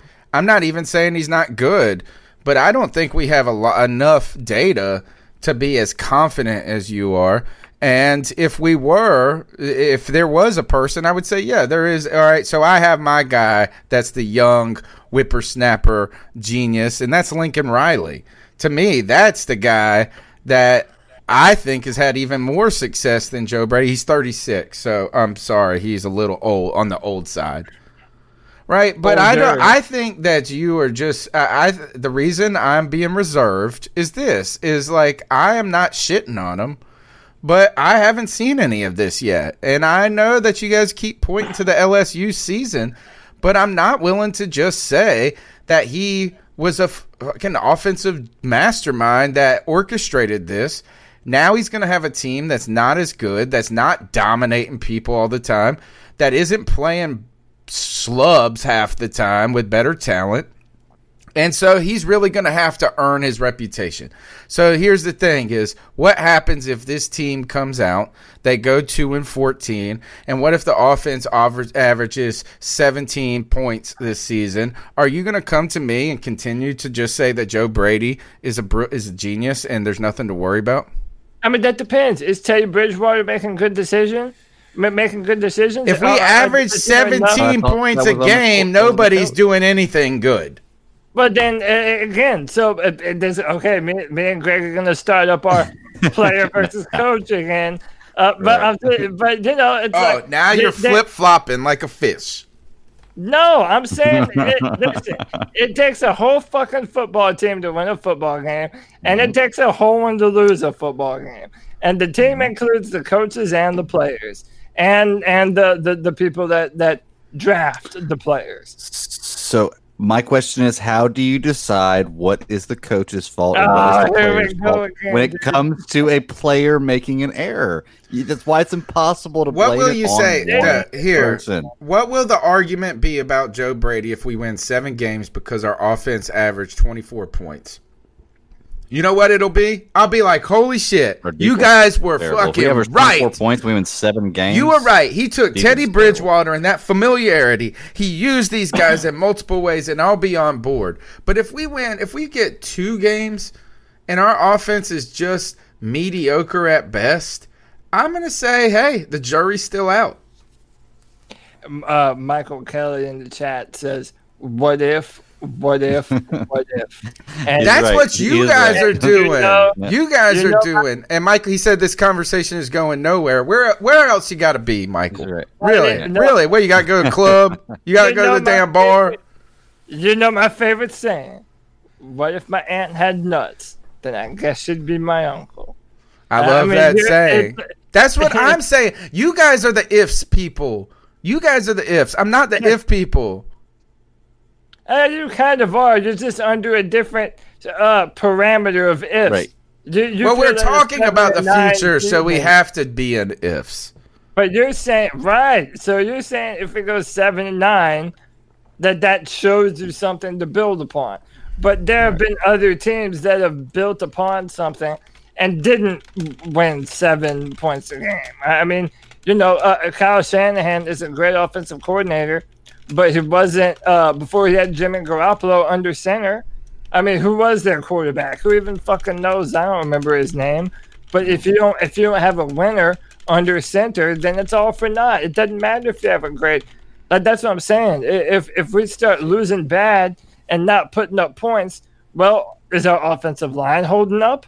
Are they giving Teddy enough time to go through his progressions and get the ball out? Or is Teddy not throwing the football well? Like, there's a lot that goes. Well, guess who that falls on? Everybody, and Joe Brady's part of that conversation. Andy Smith says this, and this is my point right here. If we put up 30 points a game, but still lose because the defense gives up more, was that a success? And I would say yes. That would instill faith in me that Joe Brady is like capable of doing this, that Matt Rule, that they were doing with the best they could with what they had. We don't expect the defense to be good. But if the offense next year is lackluster and the defense is surprisingly better than we think it's going to be, I'm going to be I'm going to be like, this is backwards. And then if they're both bad, I'm not going to have anything but just hope that what you guys keep telling me is right. Andy Smith laid out the dream scenario. Like, if we end up losing a bunch, but our offense still puts up a crazy number of points. Like, that's what I've been saying. Why aren't you giving me credit for this? Because you're not saying that it's even possible that we could be a 7-9 team.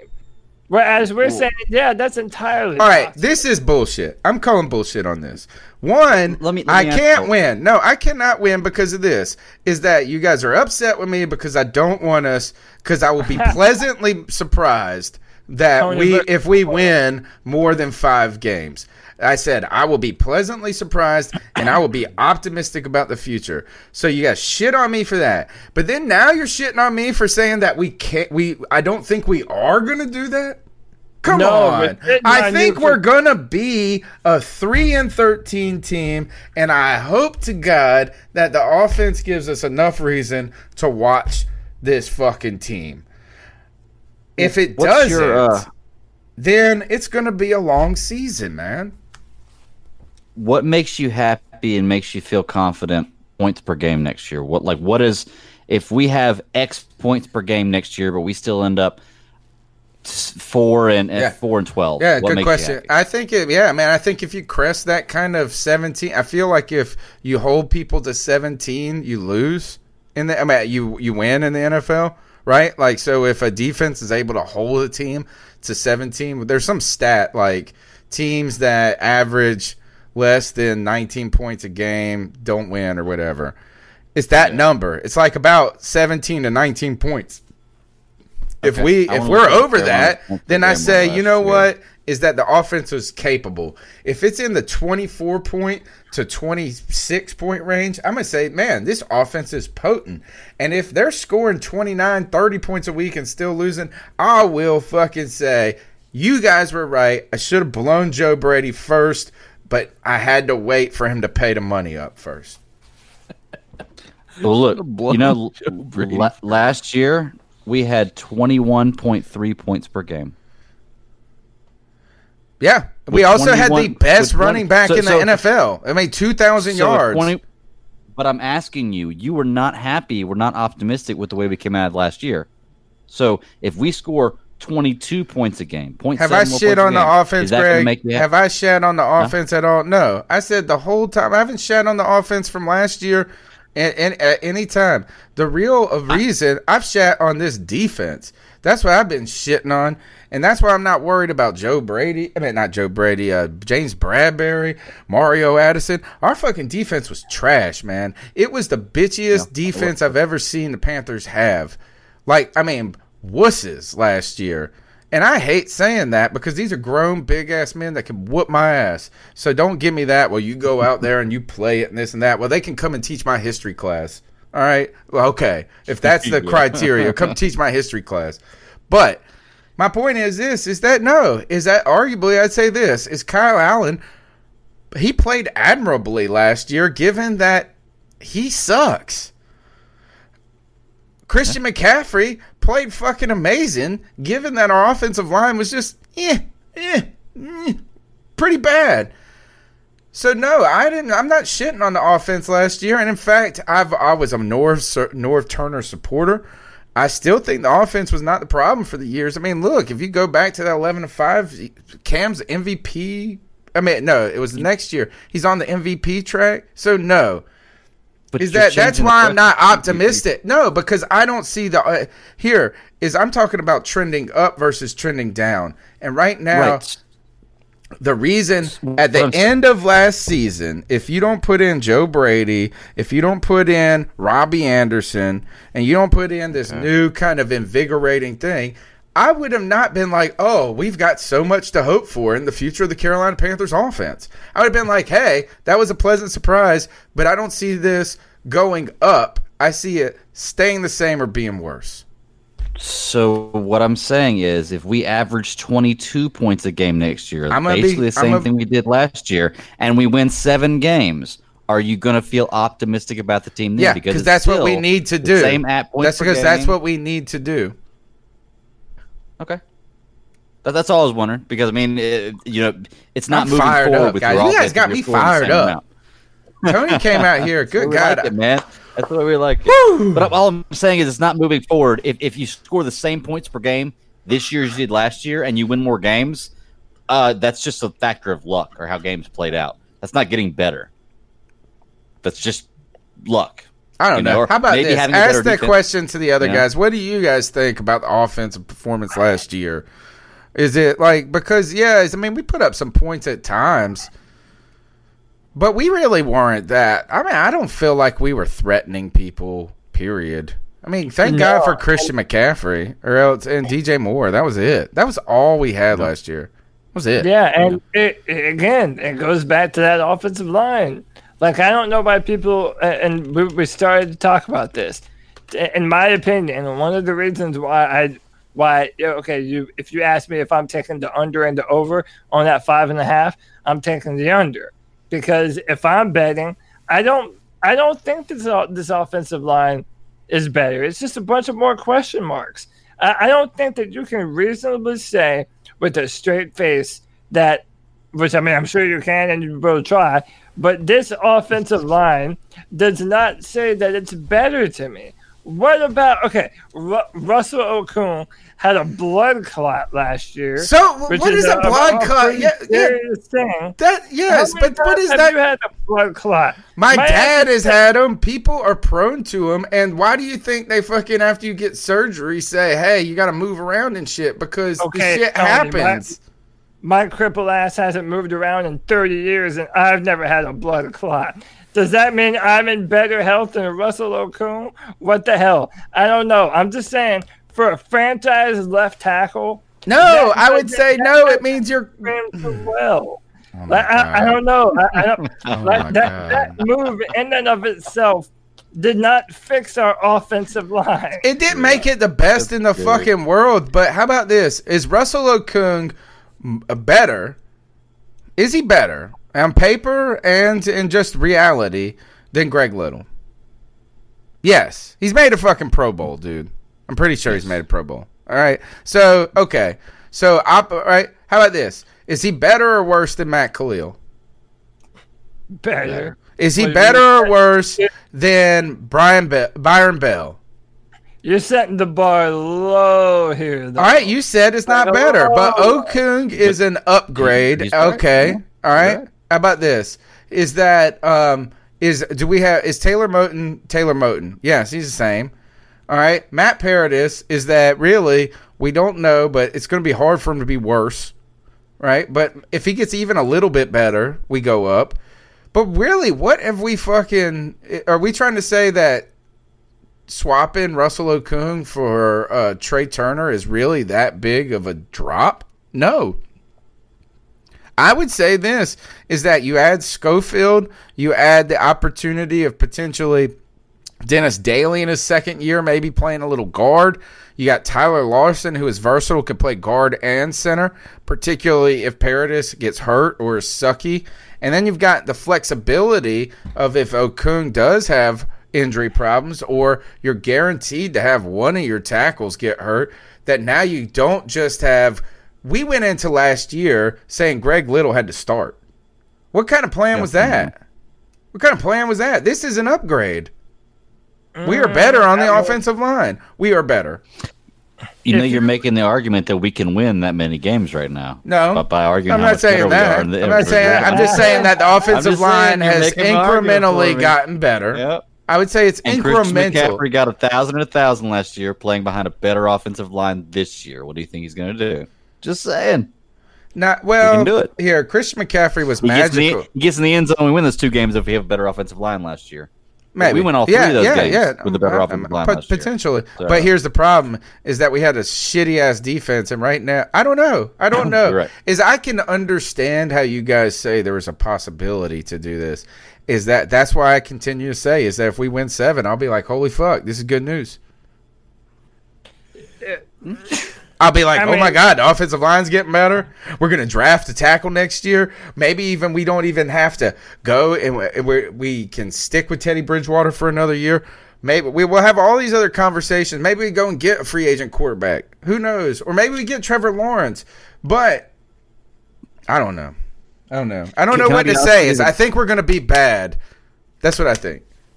Well, the reason why I really feel like this, why 7 and 9 is not positive for me, is because if we went last year, we won 1 game, and say we got the top pick and we got Burrow, or we got a quarterback that we felt like could be a quarterback in the future if we got rid of Cam, okay? Then if we go 7 and 9 the next year, I'm okay with that. Rookie quarterback, first year going 7 and 9. We got rid of Cam Newton for Teddy Bridgewater. If we go 7 and 9 next year, kiss my ass. We could have done that with Cam Newton or better. We should have tanked last year. We should have tanked with the old squad. Not good. I think why I'm irritated by this is I want the tank job to be with the old administration, not with the new. I get that. Is makes that sense. so? Really, is that us? Is that if we would have just lost 2 more games? Well, yeah, because it speeds up the process. But I mean, it is what it is, man. It's the difference of 1 year. Yeah, we wish the it would have difference happened of 1 year. No, Yeah. it could be the difference of a decade, Cody. Because look at how many teams have said that. Look at how many teams have said that, and fucking, it's not worked. Yeah, but the old regime, 7 and 9 next year. the old regime was never going to tank though. Ron Rivera and Cam Newton were playing. They were tanking. They sucked. I don't even know how they won 5. And what? That Cam You just Newton made the foot. argument. You made the argument earlier about how good they were by showing the records year by year. Cam You Newton. No, last year we won 5 games. We were not good. I said that was a bottom year. I think 2 years in a row, Cam Newton's foot started the domino effect that made everything go to shit. All right, let's go to the next goal. You're right. Well, the foot. The foot is the domino. Yeah, and I want us to have Cam. So here we are tanking. I don't know. But I don't think I don't think that. How about this? I'm not putting my money on us winning more than 5. I already put my money on the other way. On it. You bet 10 on it. All right, next call. I don't believe we'll do it though. No.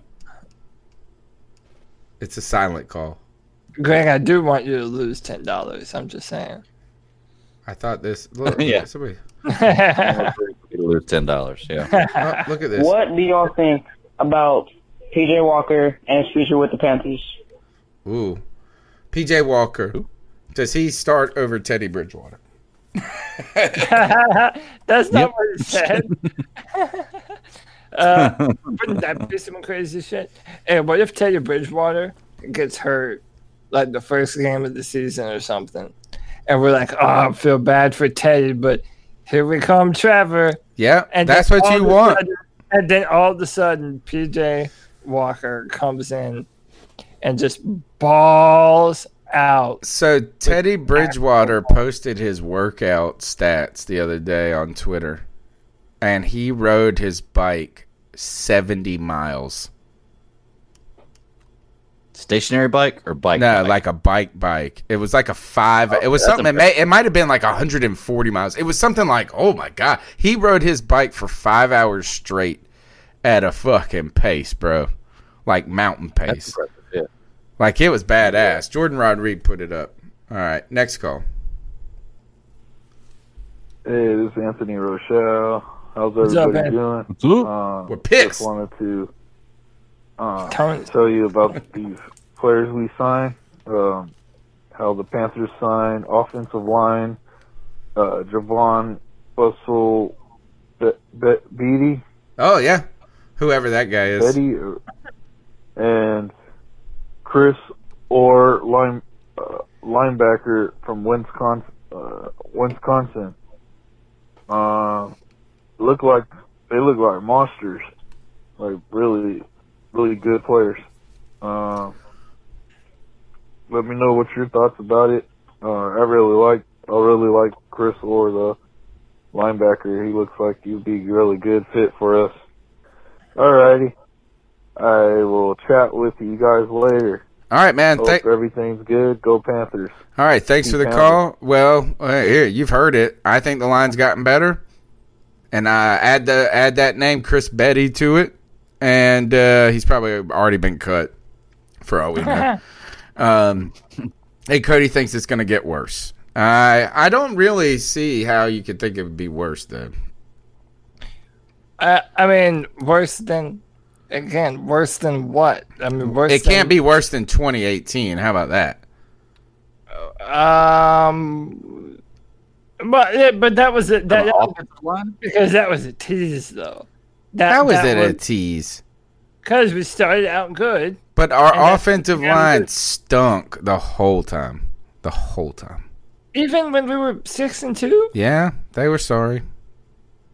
Matt Khalil was out there getting his ass busted every play. I don't think that we were saying that at the time.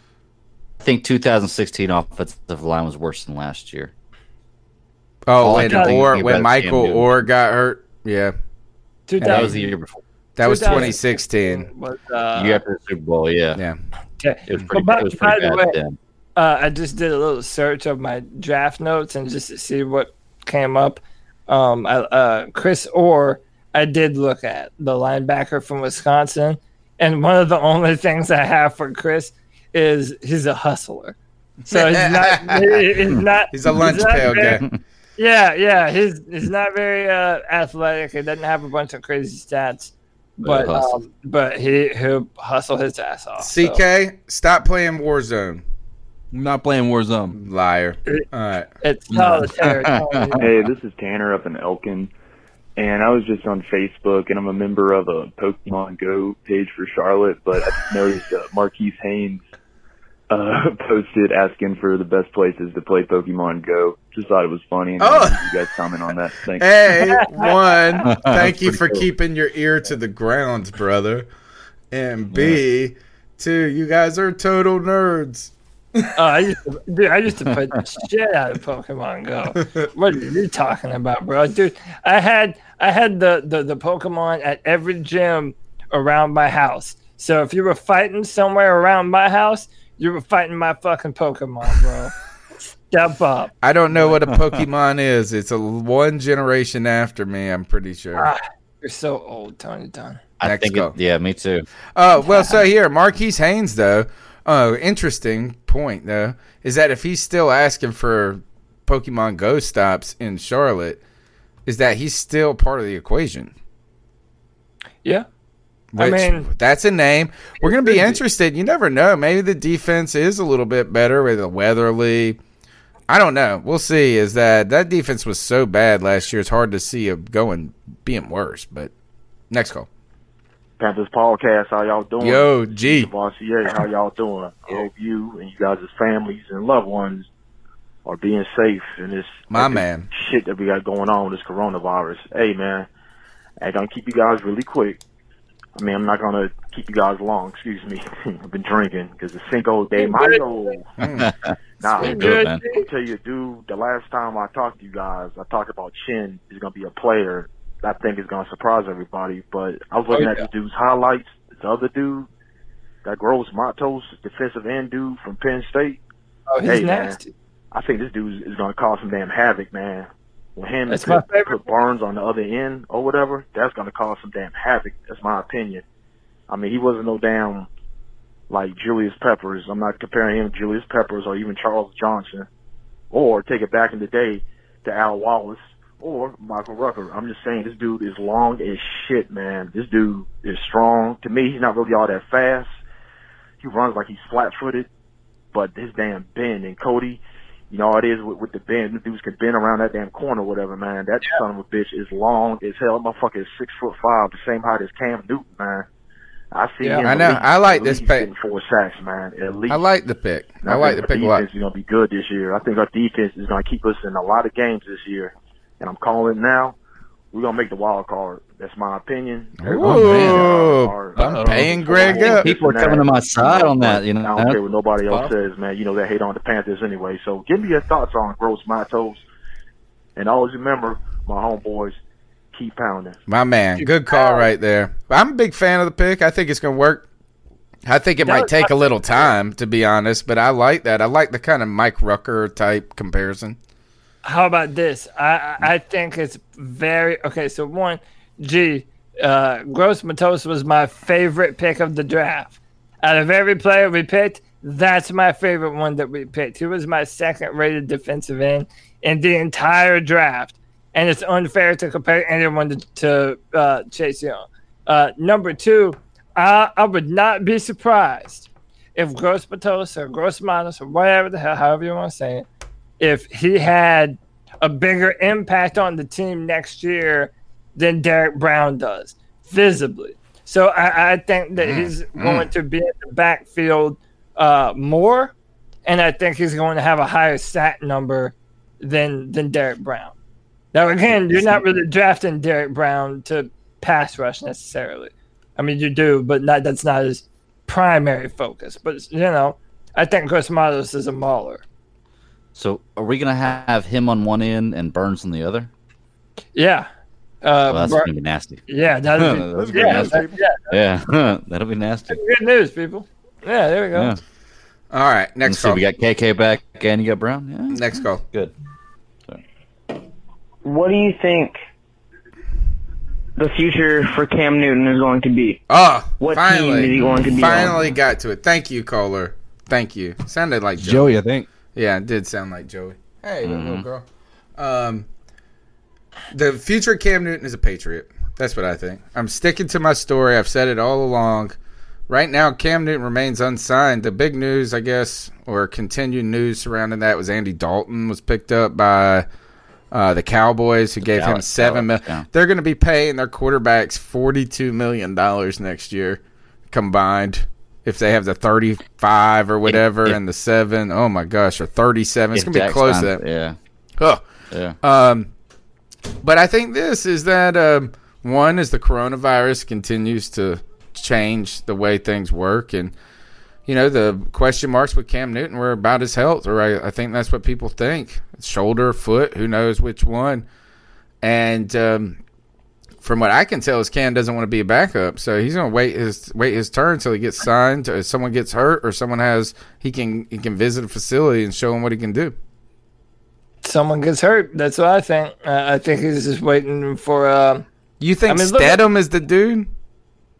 Yeah, I mean, why wouldn't they have signed him yet? I mean, I hope he signs. I want him to go and sign with the Patriots. Because the Patriots are good at I shouldn't have said that. With really negotiating cautiously. Like, you know what I'm saying? They're going to get him for peanuts. Like, they're the guys that got Randy Moss for a 4th-round pick, dude. It's true. Yeah, I mean... they ain't showing their hand until they got to. That's my theory. I don't know. I don't know what to think about Cam anymore, because I'm starting to think that all the stupid opinions that we have railed against about Cam Newton forever. He's totally inaccurate. He's a one-read quarterback. All this bullshit. Hey. I kind of have the feel that maybe more people think that than we previously thought possible. Either that or he's just not able to be cleared by the team's doctors, and that's prevented him from getting a job. But I don't know why he wouldn't have signed. Who is there really? I mean, I think it's surprising the Bears went for Foles, right? I could have seen that. But really, is the Chargers drafted homeboy, your guy? The Jags are surprising they don't go for him. I think he's better than Minshew. I think the Jags are tanking. You think so? Yeah, I think they're tanking for Trevor. Well, maybe. I think Cam will settle for a backup spot. I don't. You don't? Nope. I think he'll wait for somebody to get injured that's out there. I think, or he's going to wait for Stidham to crap the bed, and then he's going to have a job. I mean, let's be honest. If somebody has a poor performing quarterback that they've signed this year, they're gonna pull the trigger on a Cam Newton the moment they possibly can, because they're gonna have a fan base that's gonna sit there and say, "Wait, we're playing Nick Foles over top of, and he is just crapping the bed over top of Cam Newton, who is on the market and will probably be cheaper than Nick Foles." If Matt Stafford gets hurt, he could be a Lion. If Big Ben gets hurt or doesn't look right, he could be a Steeler. He could be a Steeler, yeah. If the Ravens get hurt, or if what's his name, the guy for the Ravens, Lamar Jackson gets hurt, yeah, that would be crazy. That would be crazy. What about that? Cam Newton wins the Super Bowl with the Ravens, and people forget about their quarterback. Lamar Jackson? Yeah. That would be crazy. They're not forgetting about Lamar Jackson. Lamar Jackson's going to be there for the long haul. If Cam Newton comes in there and does something. Hurt, he's the next RG3, bro. Well, I mean, RG3 was the same thing. Rookie, yeah, rookie of the year, but nothing like Lamar Jackson did. But fair comparison, though, to a certain extent. If he gets hurt, that's all I'm saying. If he gets hurt, people here look what they did to Cam. They will forget about you in a moment, folks. They will forget about you in a moment. All right, Cody. Pretty much, those are the thoughts on Cam. Yeah, I mean, I think they're there. I mean, look at Nick Foles last year. He was supposed to be the answer for the Jaguars, and then crunch. He got hurt right away, dude. Here's another team, and this is not an original thought, and forgive me for not remembering who brought this up. How about the Pittsburgh Steelers? Ben Roethlisberger has been hurt a whole bunch, and that's also the same team that brought in Michael Vick a few years ago. So they're not afraid of kicking the tires on an older, big-name quarterback. I think it's a good fit for him.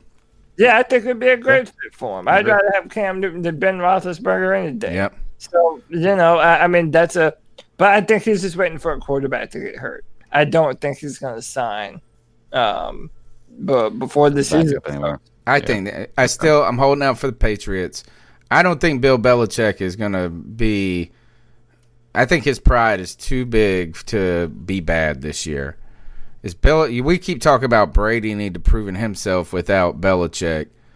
Belichick wants to prove himself without Brady just as much. So I can't see him just saying, well, it's the process. We're rebuilding with Stidham. I don't believe that shit. I don't buy it for a second. No. All right. I don't know, man. Last call. Hey, what's up, Panther Nation? This is Nate from Harrisburg. What's up, Nate? But I just want to talk about the draft real quick. Two more I want your calls. thoughts of what do you think if we would have drafted Isaiah Simmons, and then in the second round we would have got Ross Blackrock, that defensive tackle guy from TCU who's a stud, and then we got all the other draft picks for the same, like Jeremy Chin, all the other people, but just the first two picks instead of getting Gross Matos and Derek Brown, we got Isaiah Simmons, and then we went D-tackle the second round. How that would have been out. Yeah. But that's just my thoughts. We just went Isaiah Simmons and D-tackle, and the rest was the same. But yeah, let's keep doing what you guys doing. Hopefully we kill it. Good thing we got CMC under contract, and God bless. Peace. Great question, and I like that way of framing it too. So it's not like too many hypotheticals. Is that you don't get too much of a butterfly effect there. But because we said that Shin was a good a lot of people have referred to him as Isaiah Simmons light. So here, what do you think about that, Cody? Is how would you have looked at this draft? You've been very favorable of the draft. How would you have felt if we would have gone Simmons and then Black Rock? I felt like that. That's a dangerous one. You can mess up and say something. What could you say? What could you say? I mean, like big black. Yeah, there you go. Are you talking about some BBC? I thought you guys were talking about like that private Big Black Rock. military contracting company. Yeah, right there. That is what I was talking about. No, listen. So listen, everyone knows what I thought of Isaiah Simmons. Isaiah Simmons is a stud, and he would have been very useful specifically in this division. And I liked Blacklock too. I think Blacklock. He played at TCU mainly at 1 tech, and I think now for the Texans, he's mainly going to be a 3 tech. He's much more athletic than they used him as at TCU, so I would have been fine with that. I just think one of the reasons why I was so high on the Panthers draft in retrospect is because you're not looking at one particular player. You're looking at them all. And when you take Derek Brown, K'Wan Short, who we're hoping has a return to form, Derek Brown, K'Wan Short, you put Brian Burns, who has this incredible get-off, and now you add Yetur Gross-Matos, and that's just, all things considered, that has the potential, granted, to be one of the best defensive lines in the NFL. I mean, you're saying stand pat, trust in Marty Herney. I'm saying that I like what brought it back around. Even though I didn't notice how I don't even oblige Tony when he tried to bring me to that level. I refuse to do it. All I'm saying is that this draft, with when you look at all the pieces in context, I think it's probably the better one. Although I think Isaiah Simmons would have been a more worthwhile pick at number 7. But that wouldn't have been bad either if it went that way. All right, 2 more calls. What are your guys' opinion on P.J. Walker and his future with the Carolina Panthers? Keep it up with the podcast, guys. Love it. Man, thanks for the call. P.J. Walker is here. Is that, I don't know. Who knows?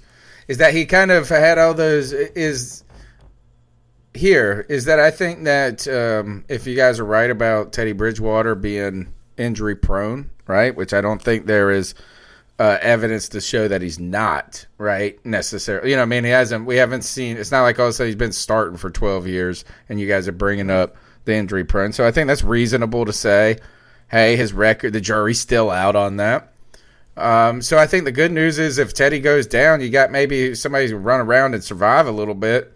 And then you're tanking for Trevor. And hopefully that guy is going to solidify a backup role. How do you guys, am I pretty much on the trail, guys? I think so. I mean, never know. Maybe he's the next Kurt Warner. Right? That's what Kurt Warner did. It's like a nobody that comes into somebody, but I don't know. We'll wait and see. Is that he's got familiarity with Matt Rule. He's young, and he would fit perfectly on a team that's in the midst of a rebuild and is not going to win but 4 games. How many bad games do we have to have before we start calling for P.J. Walker? One. You know what? It's what we all calling for Cam after last year. Allen had. He started hot, didn't he? Win like 3 or 5 or something like that. He went 6. He won 2, I think, 4. Right? Yeah, he won the first 4. Yep. Oh yeah, and then we put in Greer week 14 or week 15. Yeah. Greer played 2 games at the end of the season. That's a great question. How many bad games? What is the stat line that calls that all of a sudden we go, it's PJ time. You know what? I'm going to tell you this, is that it's going to be PJ time all next season. You better go ahead and get the Everclear out and start making your bathtub full of PJ, because you're going to need it. No. Here's the next call. Yo, this is Daniel Ashford. My fault. I seen the call thing on the screen. I feel kind of slow. But if you take it now, I'd be so appreciative. But what I wanted to say is this. The draft, what we did, to me, is the best outcome that we could have expected come out this draft. Either to me, really what I wanted us to do was draft a corner first. I want us to get C.J. Henderson, then go get the Oklahoma D tackle second. Because I know what our division is. We play in the NFC South, and our division is full of, it's pretty much elite quarterback play and elite wide receiver play. So you got to have somebody to guard somebody. Sure. But Derek Brown was he was pretty much almost a safe bet pick, especially going beside Kawan Short. Then with Derek Brown, and we got the Gross Montu guy to go beside them. And thinking about Marquise Haynes. And then, I don't know why people sleeping on Chris Miller, because Chris Miller with Alabama played with his hands in the dirt.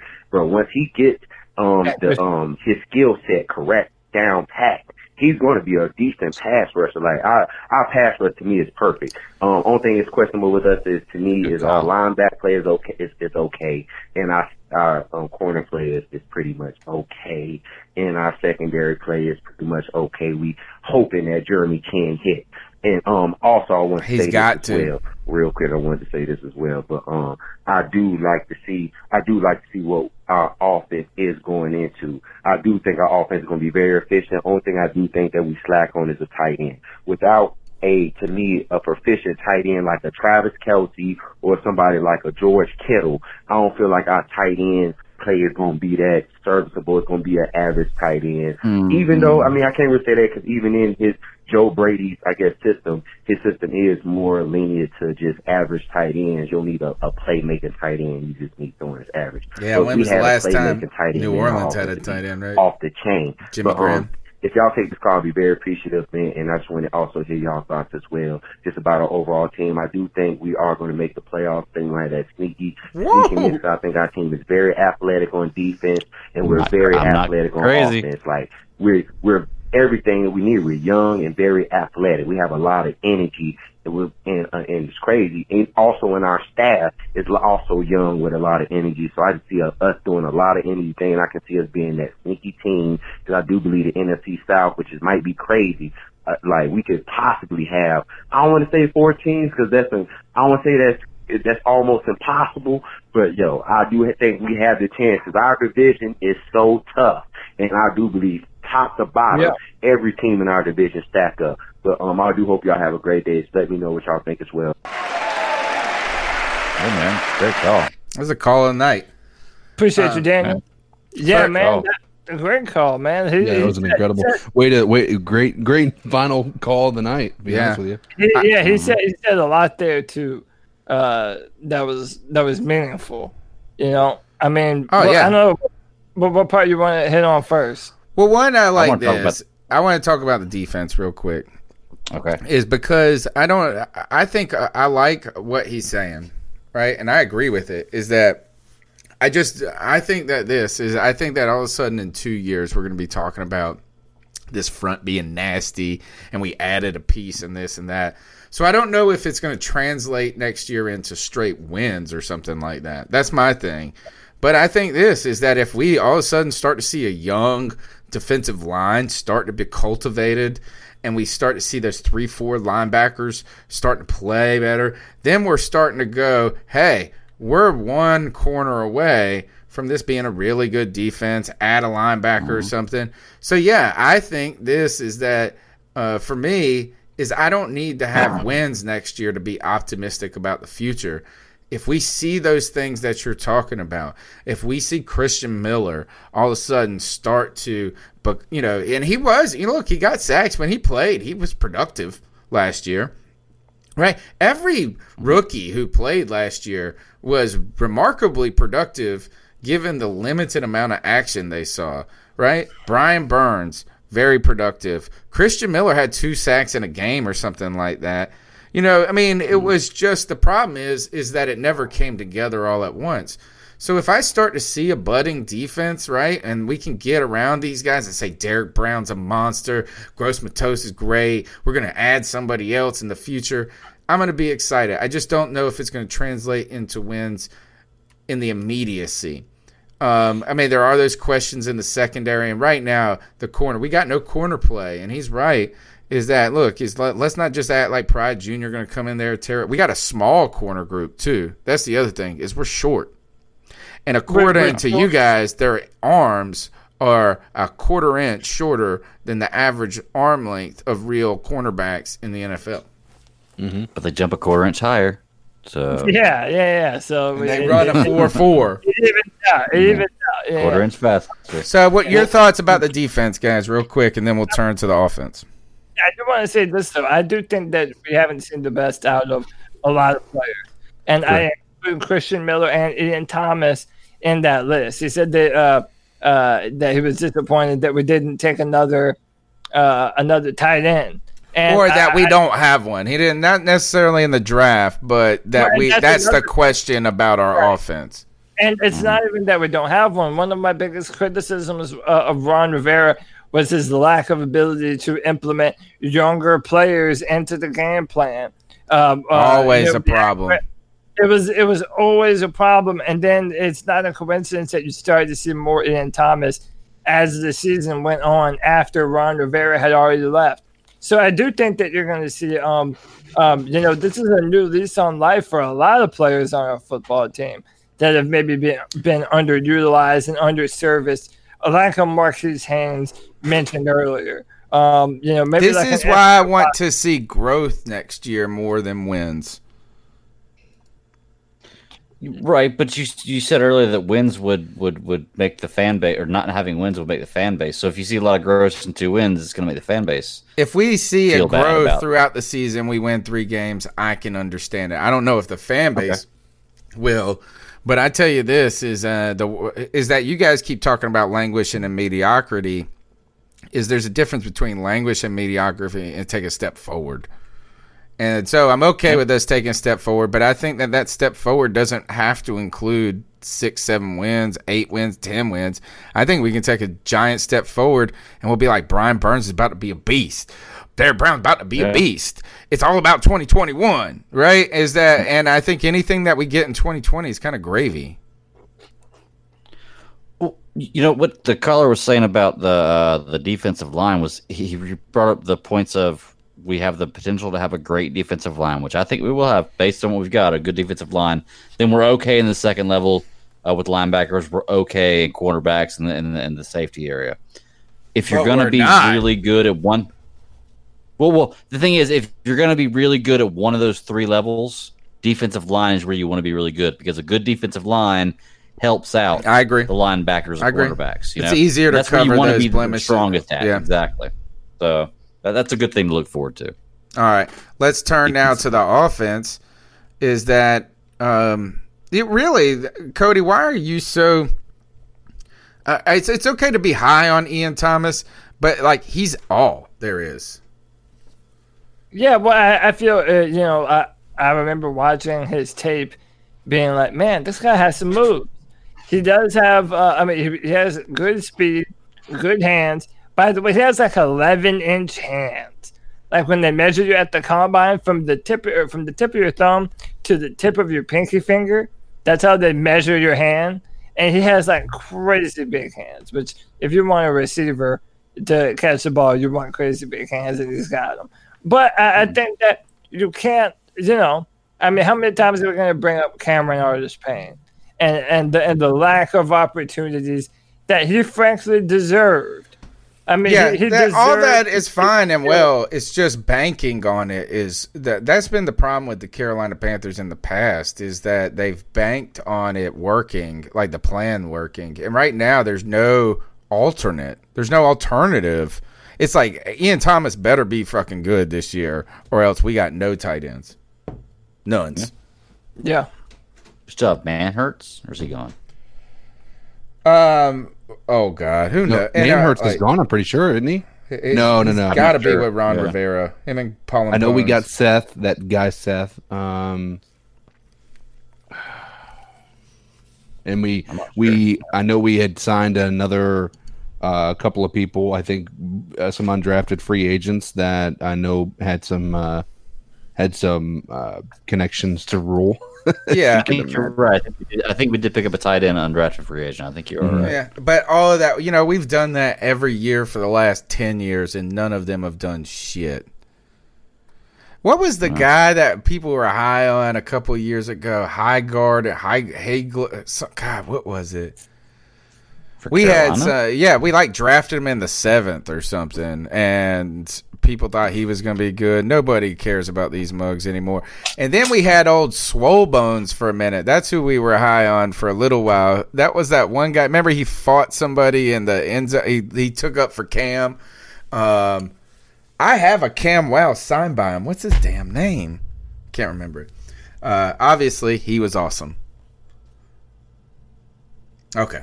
That's all it. That's it. That's all the calls. That's the show. Are there any other topics? Did we miss anything? Oh, yeah. And we got to go against Hall of Fame quarterbacks this year. So, do you remember a 2 years ago when Herbert had a meltdown? Brandon Herbert had a meltdown on the show talking about how Jameis Winston and Drew Brees and Matt Ryan were going to smoke our fucking defense so bad because of the corners. He had an absolute meltdown on that. And again, it came back to this. I think we had some crazy amount of sacks that year and we were all right. You can't have bad. They both can't be bad, Greg. That's the point. Defensive line and Brandon Williams. Thanks, J-Dub. So we need that defensive line to play better than expected because that secondary is going to have to play better than we think they can. All right. Any other? That's all the football topics I can think of. Oh, I saw Brashard Breeland got arrested for having smoking weed at a gas station. How about this? I don't even know if we want to. It's just a rumor right now, but the rumor being reported is that the Panthers will open the season against the Kansas City Chiefs at prime time. I think at 8:20 at night is when I'm. Why would they do that? In Carolina or in Kansas City? In Kansas City.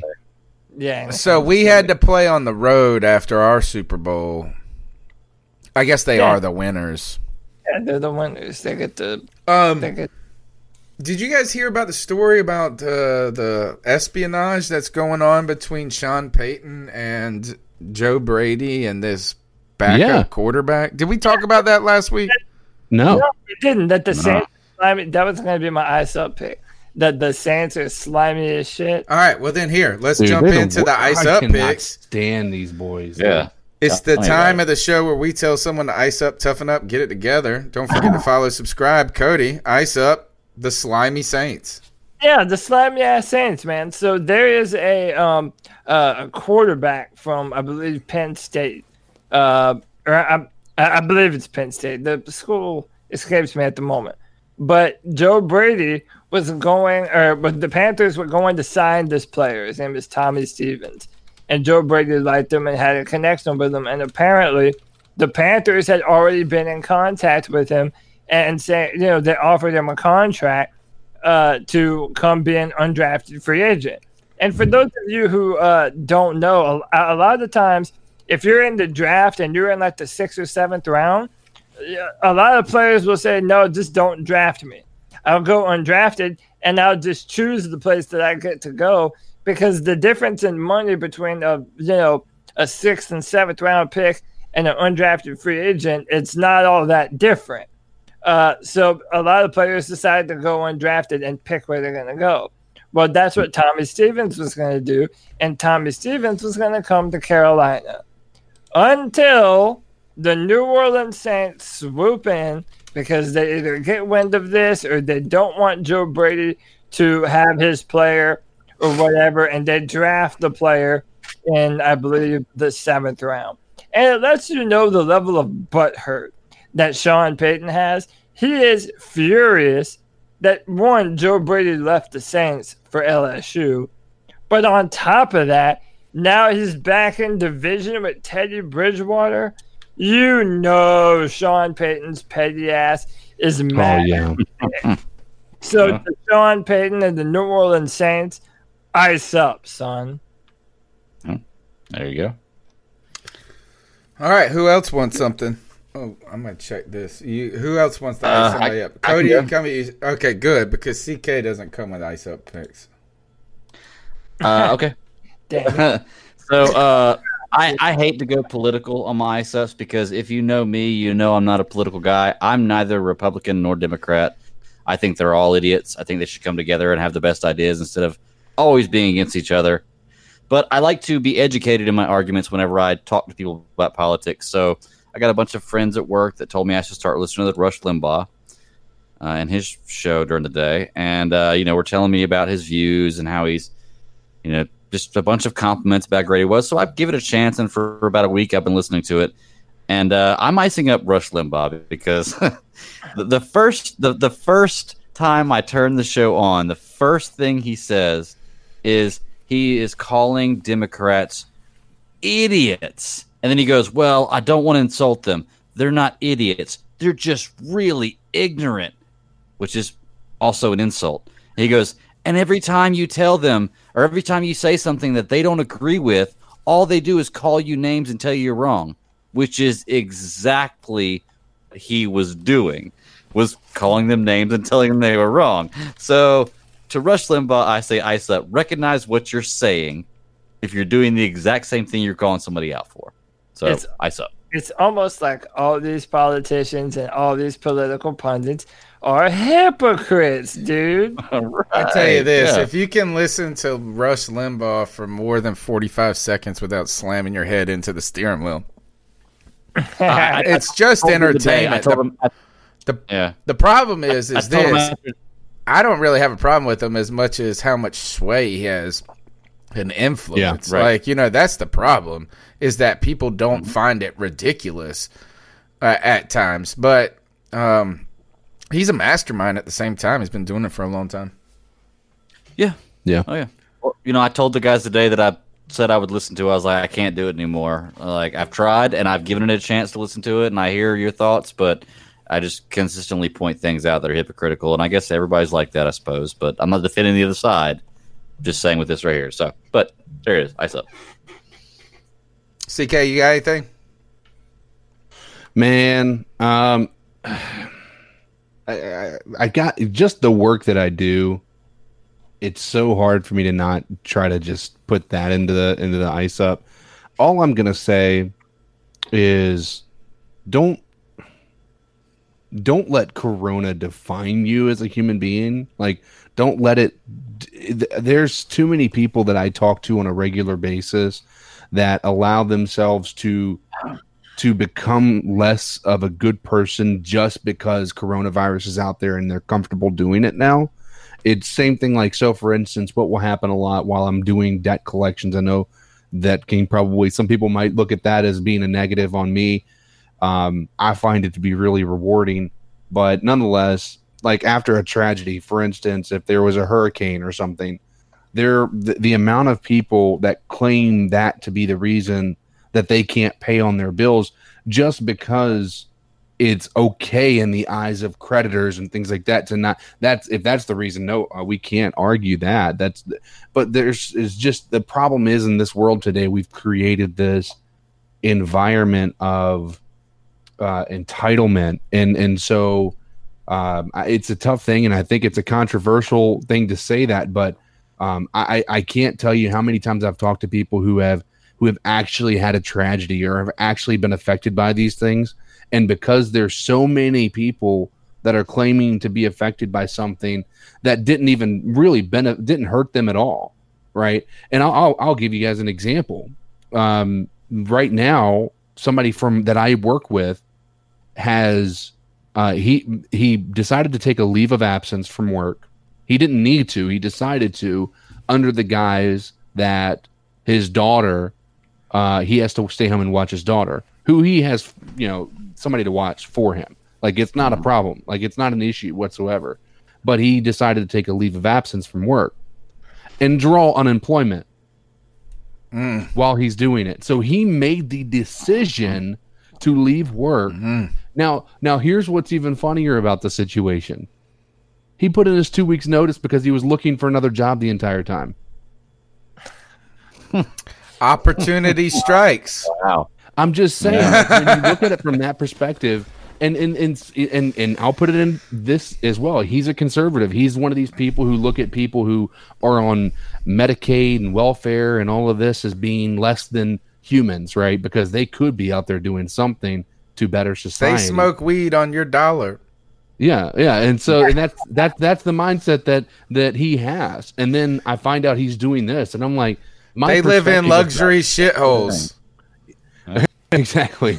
And so, but I hate that there are people out there who take advantage of these systems, because the people that are actually in tragedy are actually having a harder time getting these benefits because of it.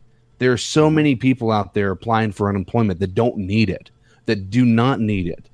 And people that can. I talk to people all the time. I've been waiting for my unemployment for 3 weeks. Every time I go to the website, it's crashed. I don't know what to do. But then you talk to somebody who is probably about 19 years old and used the credit cards that he has for video game consoles and never made a payment on them. But he's drawing unemployment and he's okay. He got his unemployment, no problem. It's people like that I think ruin the situation for people. So people that want to take advantage of a tragedy and use it for their own benefit and make it okay to be a bad person, in my eyes, ice up. Ice up.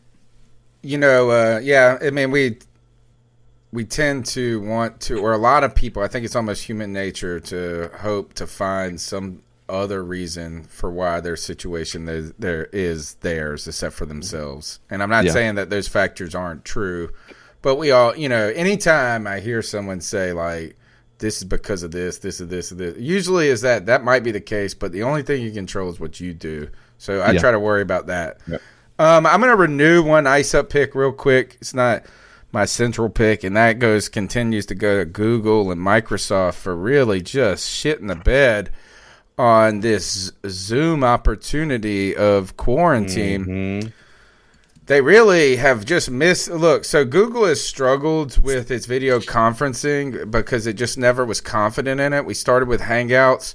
It was this awesome thing where you could do a lot. They started to remove features because they didn't like to keep up with it. They then took it out of the YouTube integration. They switched over to Duo. It's just they never had any. They're so wishy-washy about it. They had the leg up on it. Microsoft as well, too, with Skype. How they lost to Zoom, I don't know. But news comes out, Google Meet's going to be free in Gmail soon for everybody. So they're trying to make a push.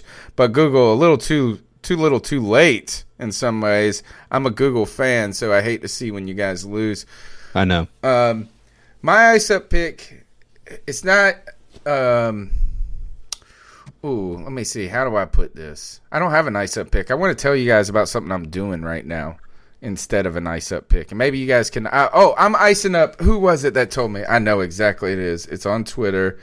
It's my man. I've been talking about JCVD all week with him.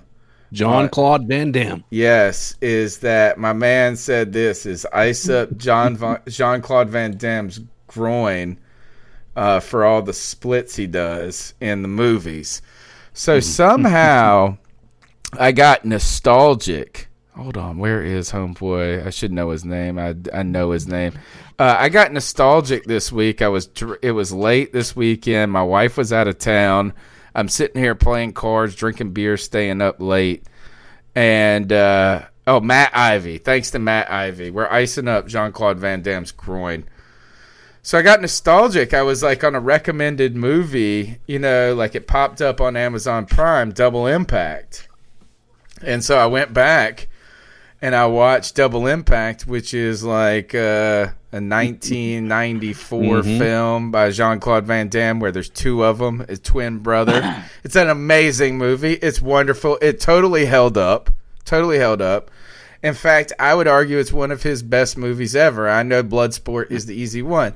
So anyway, somehow this drunken JCVD moment of nostalgia, because this was a big movie for me when I was a kid. Not only was he at like the top at the moment, he was doing all the cool shit. I liked Bloodsport. I was a kid, but also every Jean-Claude Van Damme had great boobs in it. So if you're a 12-year-old, you're like, we're watching that shit like 12 times. So I went and watched it, had a great time watching it. I was drunk and this, whatever. So somehow on Sunday, I've been, it's final grades. I've been grading. So I put the TV on in the background. I have gone on a Jean-Claude Van Damme marathon. I heard. I am 9 films deep since Saturday. Since Saturday late night too. So I've really been pounding the pavement on JCVD. I ordered a hat today. Off of eBay of Jim, the guy that says "You're next," the guy from Bloodsport that threw the powder in his eyes. That's a cool one. Yeah. Oh, dude, it's a great. So right now, I'm working on a secret project. I don't think it will ever come to fruition, but it's called Quarantining with JCVD. And the goal is to watch every Jean-Claude Van Damme movie in order. I don't want to hear you ever talk shit about nerds ever again. Mister, let's watch every Jean-Claude Van Damme movie ever made, you fucking nerd. In order. I actually started doing it, and I said, why am I? And I pulled up IMDb, and I said, why am I not watching this man's career unfold? You can watch him grow in front of your eyes. So, Jean-Claude Van Damme, right now, Matt Ivy said he set the over-under at 2 splits per movie. I got to say, it's usually the over. He did, in Kickboxer, he did 3 splits in one scene. That's awesome. He's just showing off then. Kickboxer here. I want to say this. Bloodsport, awesome. Lionheart, awesome. Still. Double Impact, good. Death Warrant, still good. I watched Black Eagle, which he was a secondary character. That wasn't even that bad. That was very good still. What about Street Fighter? Not yet. Not there yet. A lot of people talk shit about that one, but I have a secret affinity for that. Who's the guy that was the famous dude that was the sergeant, whatever, that died? He's a big actor. I forget him. He was super. Anyway, so I'm going to give that one a pass. You know what the weakest one so far is? Surprisingly, Cyborg. Oh, what about wasn't he in Universal Soldier? Watched that last night, dude. Dude, Universal Soldier's the shit. Yeah, a lot of money went into that mobile RV of theirs that they carried all those dudes around. Yeah.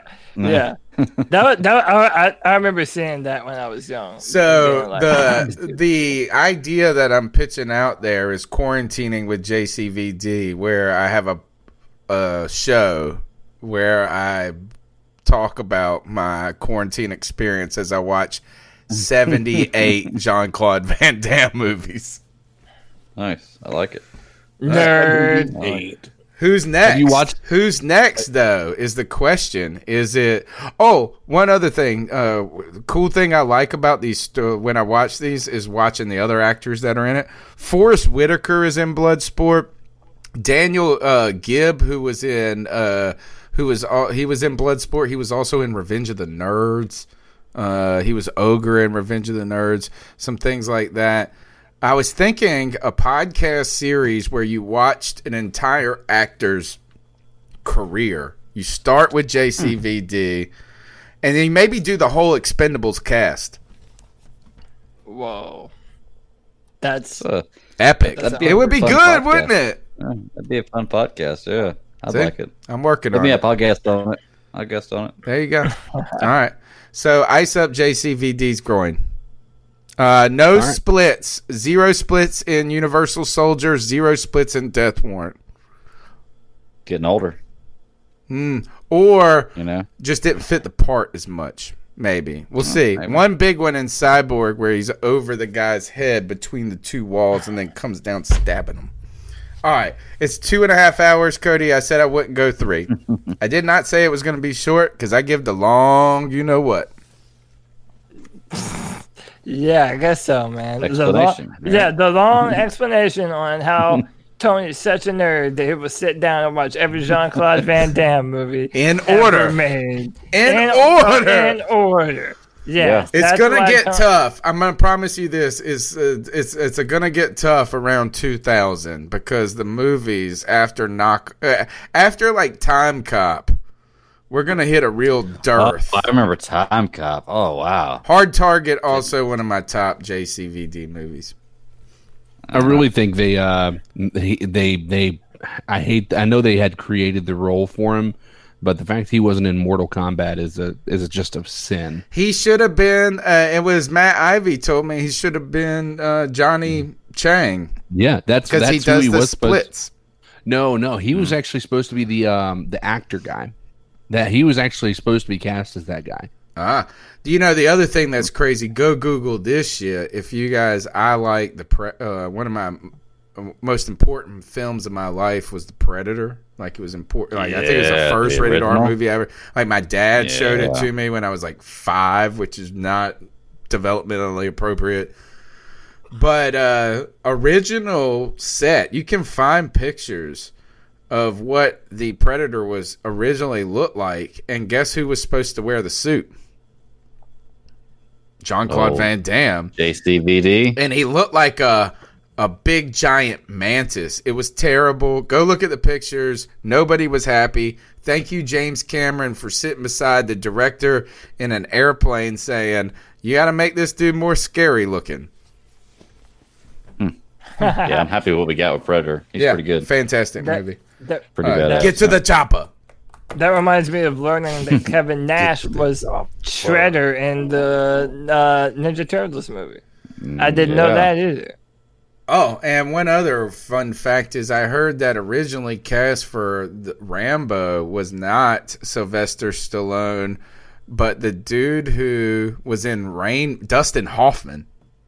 How about that shit? What? No, that would have been terrible. That would have been so bad. Definitely go buy your underwear at Kmart. All right. That's the C3 Panthers podcast. The number's 252-228-5098. CK, I've been on the video games. I've been crushing some home runs. I've been with the kids playing a little Fortnite. My girls are good. We are a decent squad. And turns out the C3 guys are a decent squad sometimes. On Warzone, how can they find out about video games in CK? So you can find me on Twitch, and that's going to be CodeDizzle_Allen. I'm also on the Book of Faces with that exact same username as well. So if you want to go to Facebook, search CodeDizzle_Allen, you should be able to find me there. I stream both places, so that way you'll be able to see me. I stream with these guys. I streamed with Tony last weekend. We had a pretty good time, and basically my gimmick is doing the voice that you guys have come to know and love, and try to surprise people and see what their reactions are, and hope to entertain the people coming to watch me play video games. So here's my thought, Cody, on my intro for quarantining with JCVD is. One man in a quest, like Jean-Claude Van Damme was in the movie Quest, watching all of his movies in a period like quarantine. We're going to do something like that. We're definitely doing it. Yeah. All right, Greg, lots of podcasts. How many? Oh, yeah, lots, man. You can find me at the BatDaddy52 on Twitter. You can talk to me, through these guys through on here. I also do another show. It's the Super Civil Servants Podcast. You can check us out. CK was on there last week, man. I just dropped that episode yesterday. Covered the Two Towers for Lord of the Rings and a little bit of news, some gaming stuff. It was a good time. And then I have a new show coming out, dropping June 2nd. It's going to be first episode. It is the DC Alliance Podcast, part of the Ultimate Alliance Network, where we're going to be dropping shows daily. So 5 days a week, you can come to us for comics, movies, DC, Marvel, anything geek you want to, you can come to us for it 5 days a week. Check it out. P. Thomas says, ice up them murder hornets. My wife told me a story about these hornets that they destroy bees. They decapitate bees. They say if these hornets are out of control, that our bee population would be annihilated. Which will destroy the ecosystem. Yeah. Bees being gone. Jeez. Oh my gosh. I tell you one thing I like less than bees, and that's fucking murder hornets. Cody, how can they find you? Yeah, at Cody Lack on Twitter, CODYLAC. Also subscribe to my YouTube channel, Cody Lashley. I've been doing a podcast with my buddy Jeffrey called the Cripple Connection Podcast. And it's all about video games, man. Don't let the cripple part scare you away. But we do it from different perspectives and also just talk about everything in the video game industry. And I've been doing some more podcasts coming up here soon. So subscribe to my channel as well. All right, it's Tony Dunn, C3 Panthers Podcast. Check us out next Tuesday. Follow me on Twitter at @cat_chronicles. Call into the show, 252-228-5098. And never forget, you got to keep pounding. That's what JCVD would do. Keep on pounding. Enjoy all your favorite sports like never before at BetMGM. Sign up using code CHAMPION and receive up to $1,500 back in bonus bets if you don't win your first bet. When you register with BetMGM, you'll get instant access to a variety of parlay selection features, live betting options, and the best daily promotions in the business. And with BetMGM at your fingertips, every play and every game matters more than ever. Remember to use code CHAMPION and receive up to $1,500 back in bonus bets if you don't win your first bet. Place your money line, prop, or parlay bets with the king of sportsbooks today. BetMGM and GameSense remind you to play responsibly. See BetMGM.com for terms. 21 plus only. Virginia only. New customer offer. Subject to eligibility requirements. Rewards are non-withdrawable bonus bets that expire in 7 days. Gambling problem? Call 1-800-GAMBLER. Promotional offer not available in Washington, D.C.